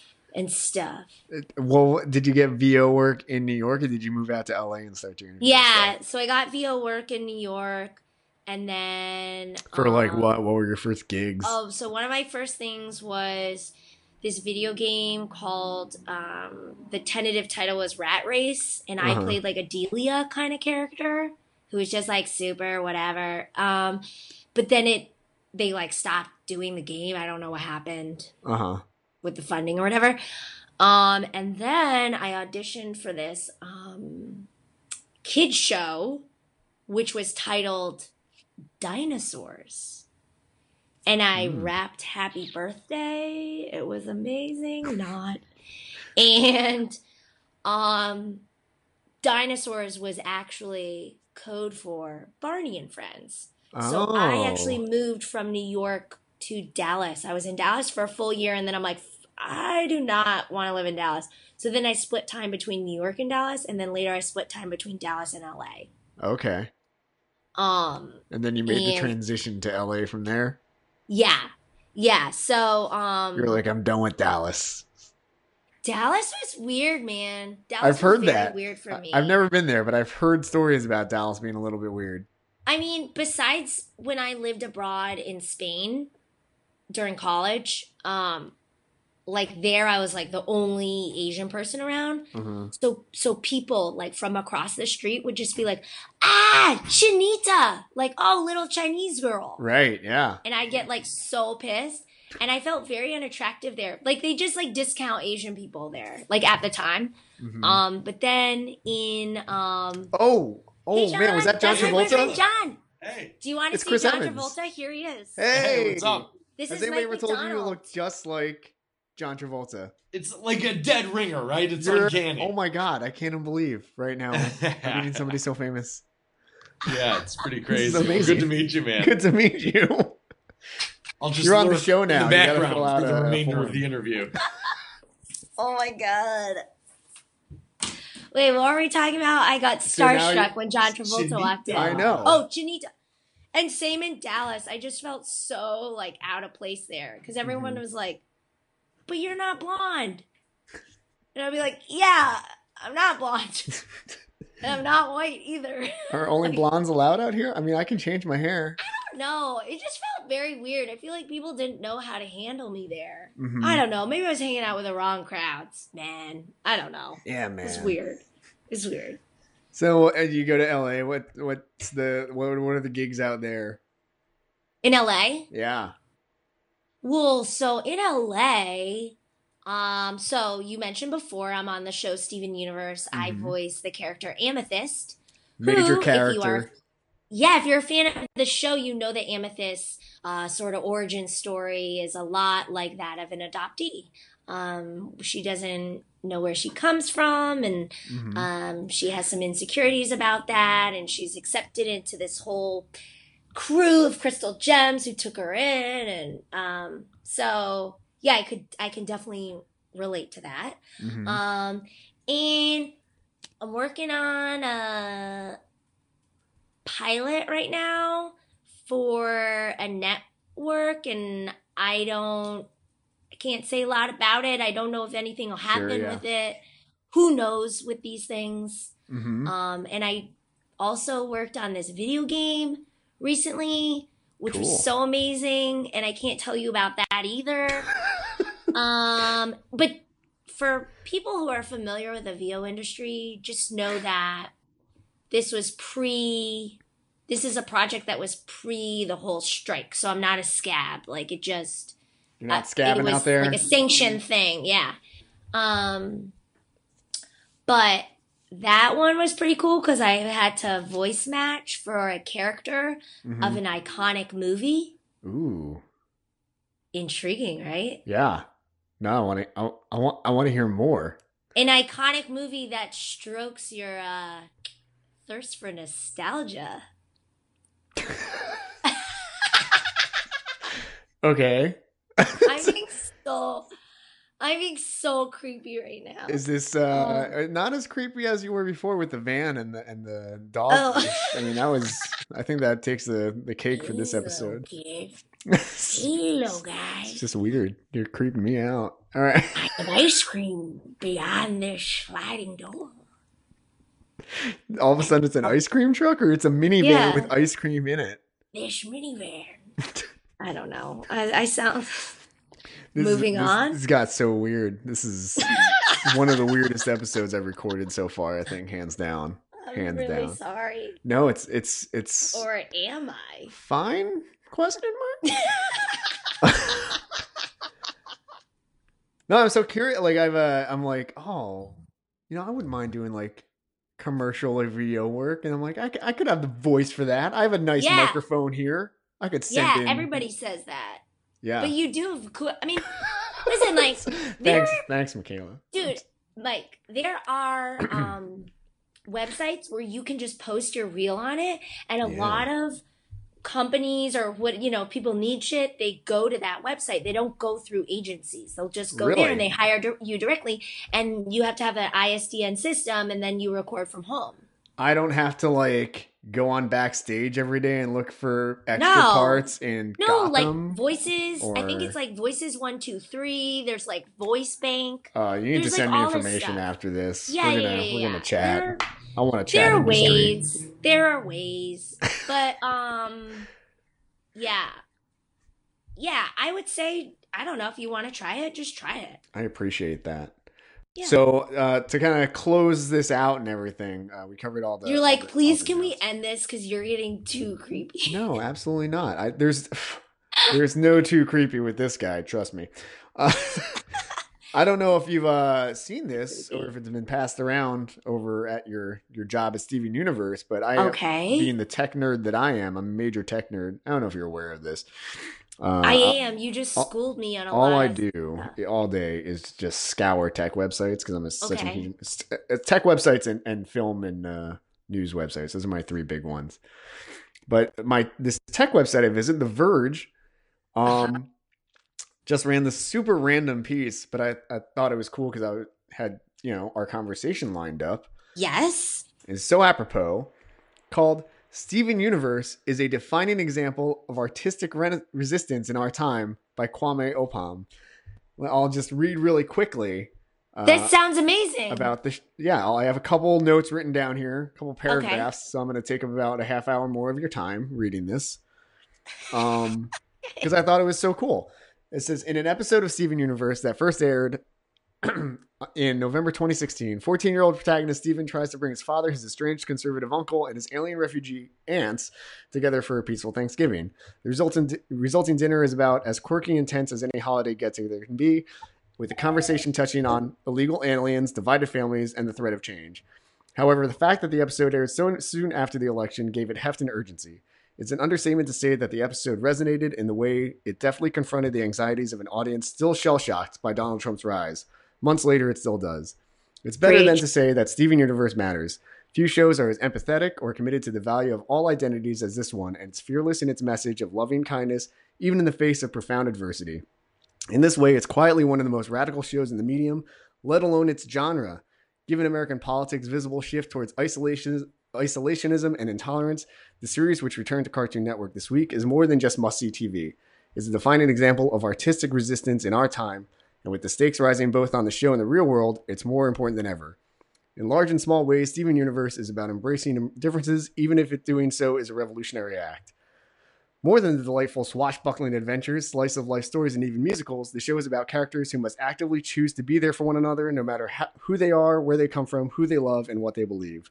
The outlook is timely and given more force thanks to its being pushed mainly by women both on-screen and off-screen. It's also continually put to the test as the cast faces existential threat after existential threat. So, I don't know much about the show. I did a little YouTube research prior to our conversation here. I think the songs are great. Cool. I like the theme song. I saw that. I just thought this piece was amazing. It got me very interested in the show. And I thought maybe you'd like to talk a little bit about what you think about that, the show's kind of messages and themes that it's putting out there, how it relates to you, how you think it relates to adoption in our current political situation, et cetera, if at all. Yeah. For sure. I will say, first off, I gotta check out that thing on Verge. I'll send it to you. I should RT that on the twitter.com. Totes. Very kind words from Mr. Kwame who? Kwame Opam. I don't know if that's a guy or a girl. I'm not sure. Yeah. Person. Yeah, I will say that I think I should probably not admit this, but I did not watch a lot of cartoons growing up. I just couldn't get over the fact that, like, things weren't real. Like, animals would go swimming and then they would never be wet later. And I just you were bothered by. Yeah, like, I want them to always to be moist after they get out of. There it is again. There we go. That was justified. That's a justified use of the word. But so Steven Universe is, wow. It is so real. And I mean, you know, if you were to give someone the log line of what it's about, this coming of age story about a half alien boy, half human, who's being led by, you know, his 3 alien, I guess, sort of aunt or family types, and trying to, like, save the planet. You know, it sounds crazy, but it's so real. I think the creator of the show, Rebecca Sugar, is such, I mean, one, she's just a creative genius. She was first known for her work. I mean, on a larger scale, she was known for her work on Adventure Time. But I think a lot of people who are really into comics probably know her from her comics before. And she manages to find, like, human stories in everything. I think every episode of Steven Universe, for me, I laugh and my eyes well up in every episode. It really strikes a balance between sort of like being, you know, an upbeat, like, what, quote unquote kid show, and then speaking to these very complex adult issues like, you know, death, divorce, like same-sex relationships, consent. The show has adoption. The show has sort of opened up a dialogue for, I think, not just parents to speak with their kids, but in a broader respect. I think it's like really started dialogues between communities online. I mean, the show in particular, it does sort of target just exactly from, what you just described by virtue of like all of the characters that are in the show. It does tend to target who do feel marginalized in the real world. People who, a very common thing that I hear is, oh my God, like finally a woman of color, or like finally women are being depicted with like different body types. It's not just like these skinny big boob body types. Like, my character is like this squat kind of like round lady, alien lady, and then like Garnet is like this someone who resembles like this just sort of all powerful, like has this very strong like and she has like a fro. I mean, it's just like these types that you don't normally see. And so many people are like, God, if I had had a cartoon like Steven Universe to talk to like me when I was younger, I probably would have come out of the closet earlier. I mean, these people who are struggling with these very real things are now able to, see it represented on screen. I think one of the coolest things maybe about the show is that not only is it bringing people together of different backgrounds, but does it connect people who of different ages? I mean, it's a show where parents are watching it with their kids. And I mean, I would think a lot of times maybe they're taking away different messages. Like there are some sort of, like there are adult undertones in it. But the meat of what they're taking away is the same. And it's usually revolves around love and acceptance. Yeah. I mean, it's a very special show. I feel so fortunate to be, to have been cast in it and to be a part of it, the family. Yeah. I mean, I owe Rebecca Sugar like everything. she's an incredible person. Yeah. Well, it sounds like a super awesome show. I again, haven't seen too much of it, but the reviews are overwhelmingly positive. Yeah. And I've said a couple episodes in a row, and over the course of the show, that I'm not sure how many adoptive parents listen to the show. There are like one of the target audiences for this podcast. But I was like, I've never gotten much feedback from that audience. So I was like, I don't know if any of them are listening. And then like just this past week, I got like 2 or 3 separate messages from parents that are like, oh no, really? we're listening. And we have like a 10-year-old or a 7-year-old and all these people. I'm like, oh, cool. Cause like, I have no idea sometimes. Like, oh my gosh, you're going to have to bleep out everything I said before. No, it's raw. It's raw. They know it's raw on this show. But I mean, is this show that you would definitely recommend for them to watch with their kids and like touched on themes of adoption and acceptance and celebrating diversity? Completely. You don't have to have a kid who's adopted to watch it. I mean, sure, it's just, obviously. Or you don't have to have a kid who feels marginalized at all. You just have to have a kid. I mean, the show is so poignant. I think it's also really fun. Like you mentioned before, the music is pretty incredible. Rebecca Sugar is known for the songs that she writes, and like, does she write the music for the show? Yeah, she writes music. Yeah, that's super rad. She wrote everything, and there are a couple of the one of the writers, Ben Levin, has written a bunch of songs. Jeff Liu, who's one of the storyboard artists, he's a Emmy-nominated storyboard artist. He's written a bunch of the songs. Like he wrote both of the songs that my character sings. And this is like a whole effort from the whole team. Oh my gosh, it's the amount of work that goes into this show is crazy. For each 15-minute episode, from start to finish, like just the birth of the concept to writing it, to the storyboard, to the art, to the animation, to the coloring, etc., to us recording our voices. That's about a 9 to 10 month process for 15 minutes. That's crazy. Yeah. And fun fact, all the animation is done in Korea. Oh, really? Yeah. Super cool. There are a couple studios. One of them is Sunmin Studios. And actually, not last trip, but the trip before. Did you get to visit?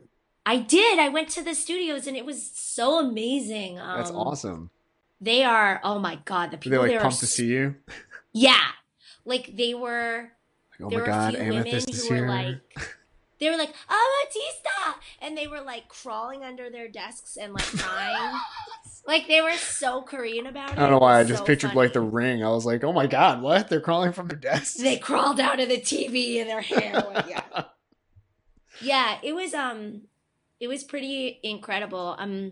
Rebecca is very aware of my birth search story, and so she's been very supportive through the whole thing. And actually, this past week, a Stephen Bomb is what Cartoon Network calls Stephen Bombs. We don't have a regular airing schedule, so what'll happen is there'll be a huge hiatus, and then they'll air like 5 new episodes in 1 week. Oh yeah, and then there'll be another hiatus, so kids can kind of like binge, And so this past episode, you get to see Amethyst have sort of a homecoming or sort of a reunion almost with people who are like her. And so when we were recording that, Rebecca had me, give her sort of like talk to her a little bit about what it was like to actually meet my birth family. And so it was those scenes were very loosely based on my experience there. But that's super awesome though, that you're like weaving in these stories about you into the show. Yeah, she's cool like that. And I mean, obviously all of this comes from her brain and the brains of like, the whole, they call it the Crooniverse. The whole Crooniverse is really exceptional. All of from the sound people to the colorists to the board artists to the writers, to the interns, like everybody who's a part of it is so incredibly talented, but also just very thoughtful. I feel like in everything that they do, there's so much thought put into it. I would say for any like parent listening out there, a parent of an adoptee, a great episode to watch with your child if you want to start a dialogue, if you're feeling weird about it, would be On the Run, which is where Amethyst and Steven go back to, it's called the kindergarten. It's where she was made. Oh. And so, oh my God, reading that script, like I'm even about to well up right now, but reading that script before I had to record it was like very, very emotional. Yeah. Yeah. So, you should check it out, Mike. You might like it. I will do it. Where can I find episodes of it? Is it streaming on like Hulu or anything? Yeah, I don't know if it's on Hulu, but you should definitely check out the Cartoon Network app, and you can watch live TV on the Cartoon Network app, and you can also catch full episodes. Excellent. Which is pretty great. Yeah. Cool. Well, I will definitely do that, and everybody listening should check out Steven Universe and the episode On the Run for that amazing story. And be on the lookout for new stories that will have the emotional heft and loosely based story of Michaela. It'll be exciting. They don't have like a weird switcheroo episode with Amethyst and another Amethyst, do they? Yeah, it's crazy, right? And then there's this Amethyst named Robin, and she's pretty awesome. And yeah. No, thank you so much for having me on your show. I really appreciate it. I hope I didn't creep you out too much, but No, there's no amount of creepiness that could trounce the Trivago guy. That guy he haunts my nightmares. Really? But he's so attractive. I know, but that makes it more creepy. Me and my buddies at work talk Really? about it all the time. We want to make a fake commercial with that dude. I think it's his voice. That's the way he speaks. It's just like, come to Trivago.com. We search all the websites to find you the lowest price. Kayak, Rape Basement, Expedia, whatever. Dude, that's so... I'm sticking up for the Trivago guy. I think he's like stone cold So sexy. creepy. No way. Maybe I just like The silver like fox creepy. kind of thing. I could see if I put it on mute. He's a good but looking cat. Just the way he talks and just oh, that's super creepy. We've now made it so it's just like, what are you gonna do? It's I think I'm just gonna go to Starbucks and Trivago around. We made it a verb. Google is just gonna creep around. So there's no amount of creepy that you can send my way that's going to trounce that guy. Okay. The only other thing I think I find equally, if not more creepy, is Elf on a Shelf. I find Elf on a Shelf also very creepy. Oh, agreed. I think that is one of the creepier Christmas traditions. Aren't we supposed to Well, when did this become a tradition? It was a year or two ago this thing came around, I feel like.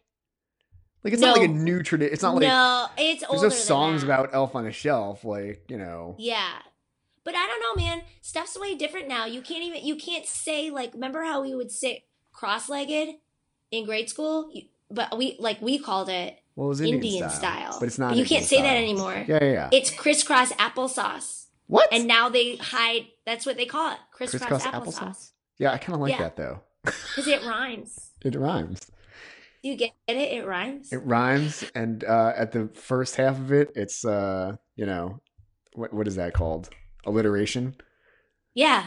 Yeah. Beautiful alliteration. It's great. It's alliterative, and it rhymes. I mean, how could kids not like that? Come on. Yeah. Genius. I really wish the Trivago guy would just be and crisscross applesauce.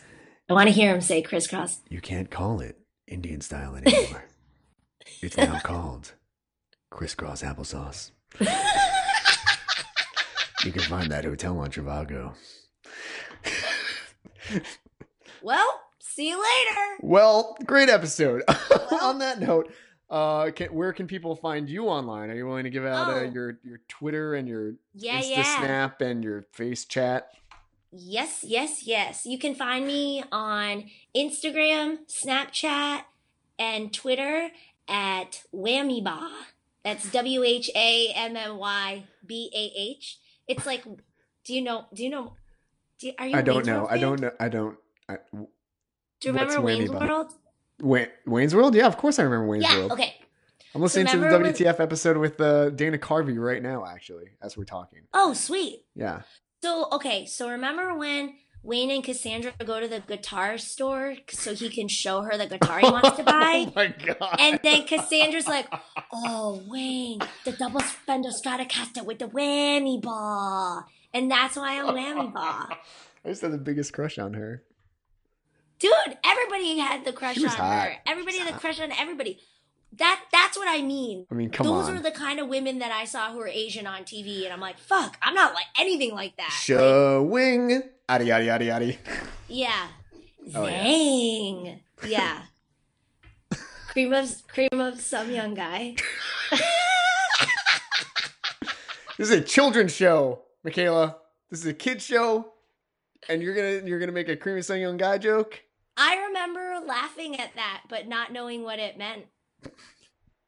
I would repeat it all the time. I thought it was so funny. I remember. I couldn't say fart, but I could say that. I went to see that. I was 9 when that came out, maybe. Yeah. And I went to see it with my neighbor across the street, who I used to hang out at her house because she had this golden retriever who was awesome. And so she took me to go see Wayne's World one day. She's like, "What did you think of that?" And I was like, "That movie was funny, but it was weird." And then I was like, later I watched it, I was like, "Why was I allowed to watch this as a child? This is not a children's movie at all." But that's the whole thing is so much of it goes over your head. It does. When you're little, you don't know. Yeah. I literally had no idea what cream of some young guy meant. Are people going to be watching, are kids going to be watching like Steven Universe like 20 years from now being like, why was I allowed to watch this? No way. Because it's Steven Universe hits adult tones, but it's never like cream of some young guy. Yeah. But not in a vulgar sense. It hits adult tones, but it's also like, well, these shouldn't be adult topics. These should be just human topics, and children should understand that, that they're like, children should understand like these greater sort of issues present in our world. Yeah. No. Steven Universe, nothing like that. So we got your Twitter, we got your Instagram, we got your Whammybah, WHAMMYBAH. And you can find me on the Facebook at thefacebook.com/whammyball. With the whammy ball. Okay. See you later. This is a great episode. This is fantastic. Thank you so much, Mike. I really, really, really appreciate it. This was a blast. No, I appreciate you taking I feel like I've taken up your entire Friday night now. I apologize. I'm on the West Coast. It's just getting started. Oh, please. snap, yo. Yeah. On the East Coast. I guess it's just getting started on the East Coast too, but I'm an old man now. Yeah. And I'm going to sit and try to find Steven Universe. Pet my dogs. Yeah. Let him out, feed him a snack. Yeah. Let my cat put his tail on my face like ew, no. Oh, you just ruined my night. Wait, do you have young adoptees who listen to this? Or are they mostly like our age? I have like college students that I know listen to it. I assume there are some high schoolers out there, but I don't know. I don't get emails from them. Hey, if you're in high school or younger, send me an email, not in a creepy way. That sounds so weird. It sounds, oh God, that did sound weird. God damn it. You're like, hey, if you're in a middle school. I have a minivan full of ice cream or whatever Michaela said. It was super weird and creepy. No, that's my van. Oh, that's my van. That's okay. If you're in the LA area, you can look for Michaela's ice cream van. Yeah. It's not a regular van with ice cream. It's a minivan. It's still weird. Special. She's handing out nylon eggs. Yep. So thanks for coming on the show and creeping everybody out. Much appreciated. Oh, you're welcome. Well. And I like to set the bar low so I can only exceed it. You're always welcome back on the show to continue to creep people out. If you have another project you wanna talk about or your thing with Robin, that'd be great. Yeah, once Robin and I get stuff settled, I will definitely come back and talk to you about. And tell Robin I said hi, and she should definitely come on the show as well. Yeah, she should definitely come and talk to you on the show. I agree. Plus, it'd just be good to talk to her. I haven't talked to her since like 2010. Yeah, you guys can been a while. catch up on old times. You're gonna catch up on old times. Okay. All right. Goodbye. Thanks.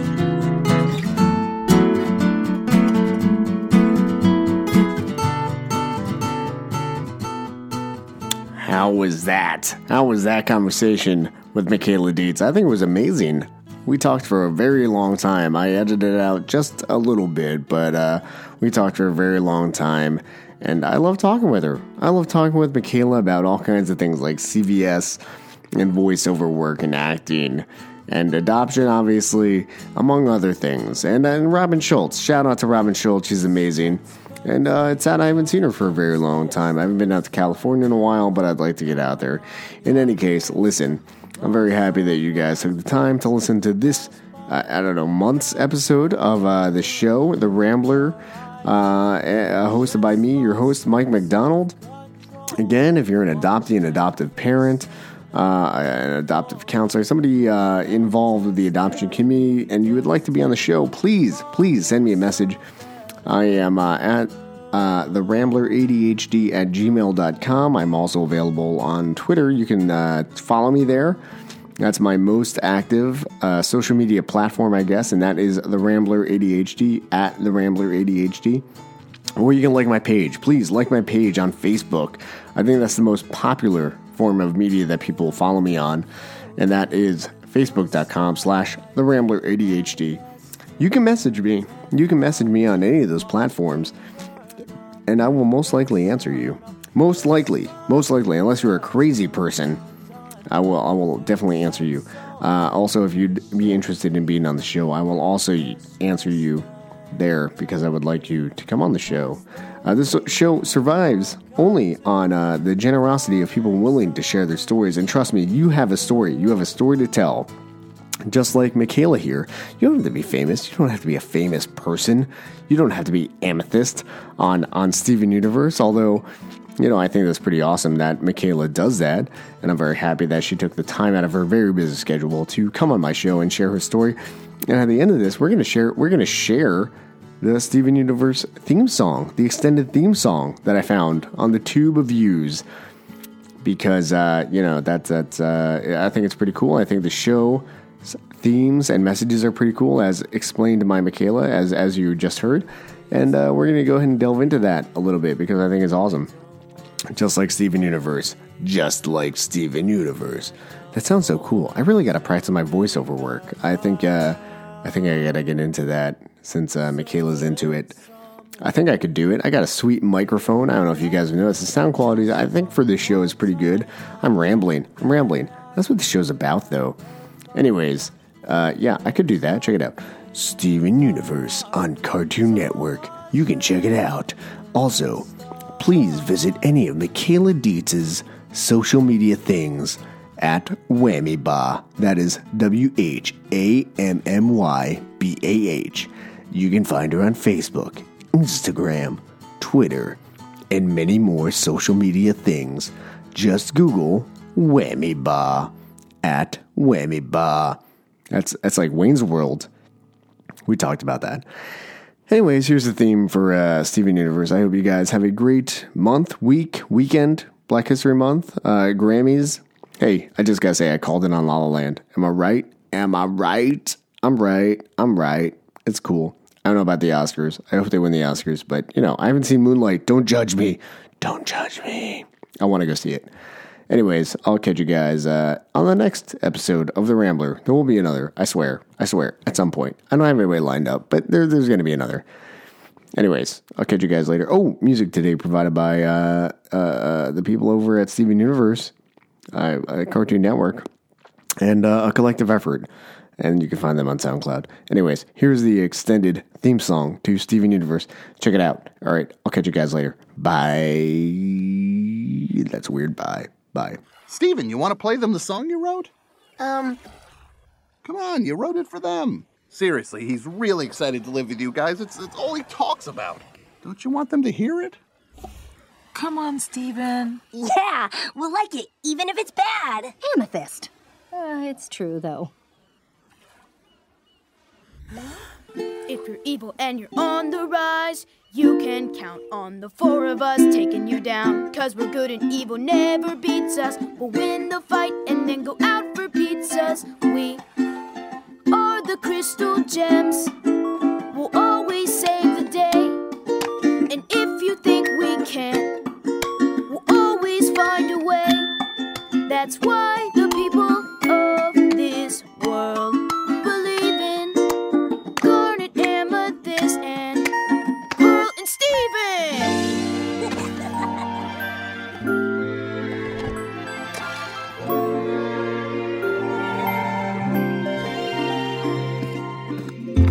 If you could only know what we really are when we arrived on Earth. From out beyond your star, we were amazed to find your beauty and your worth, and we will protect your kind, and we will protect your Earth, and we will protect your Earth, and we will protect you.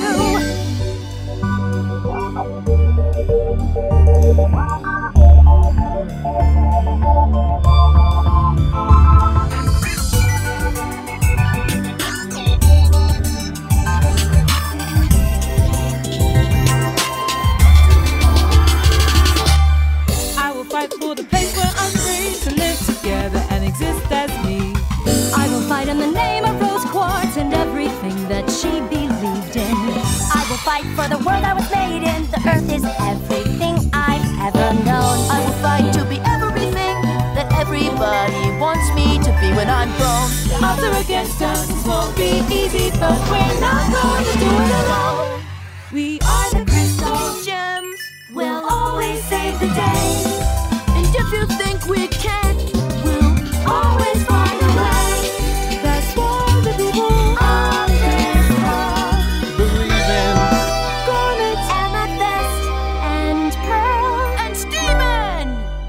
cheeseburger back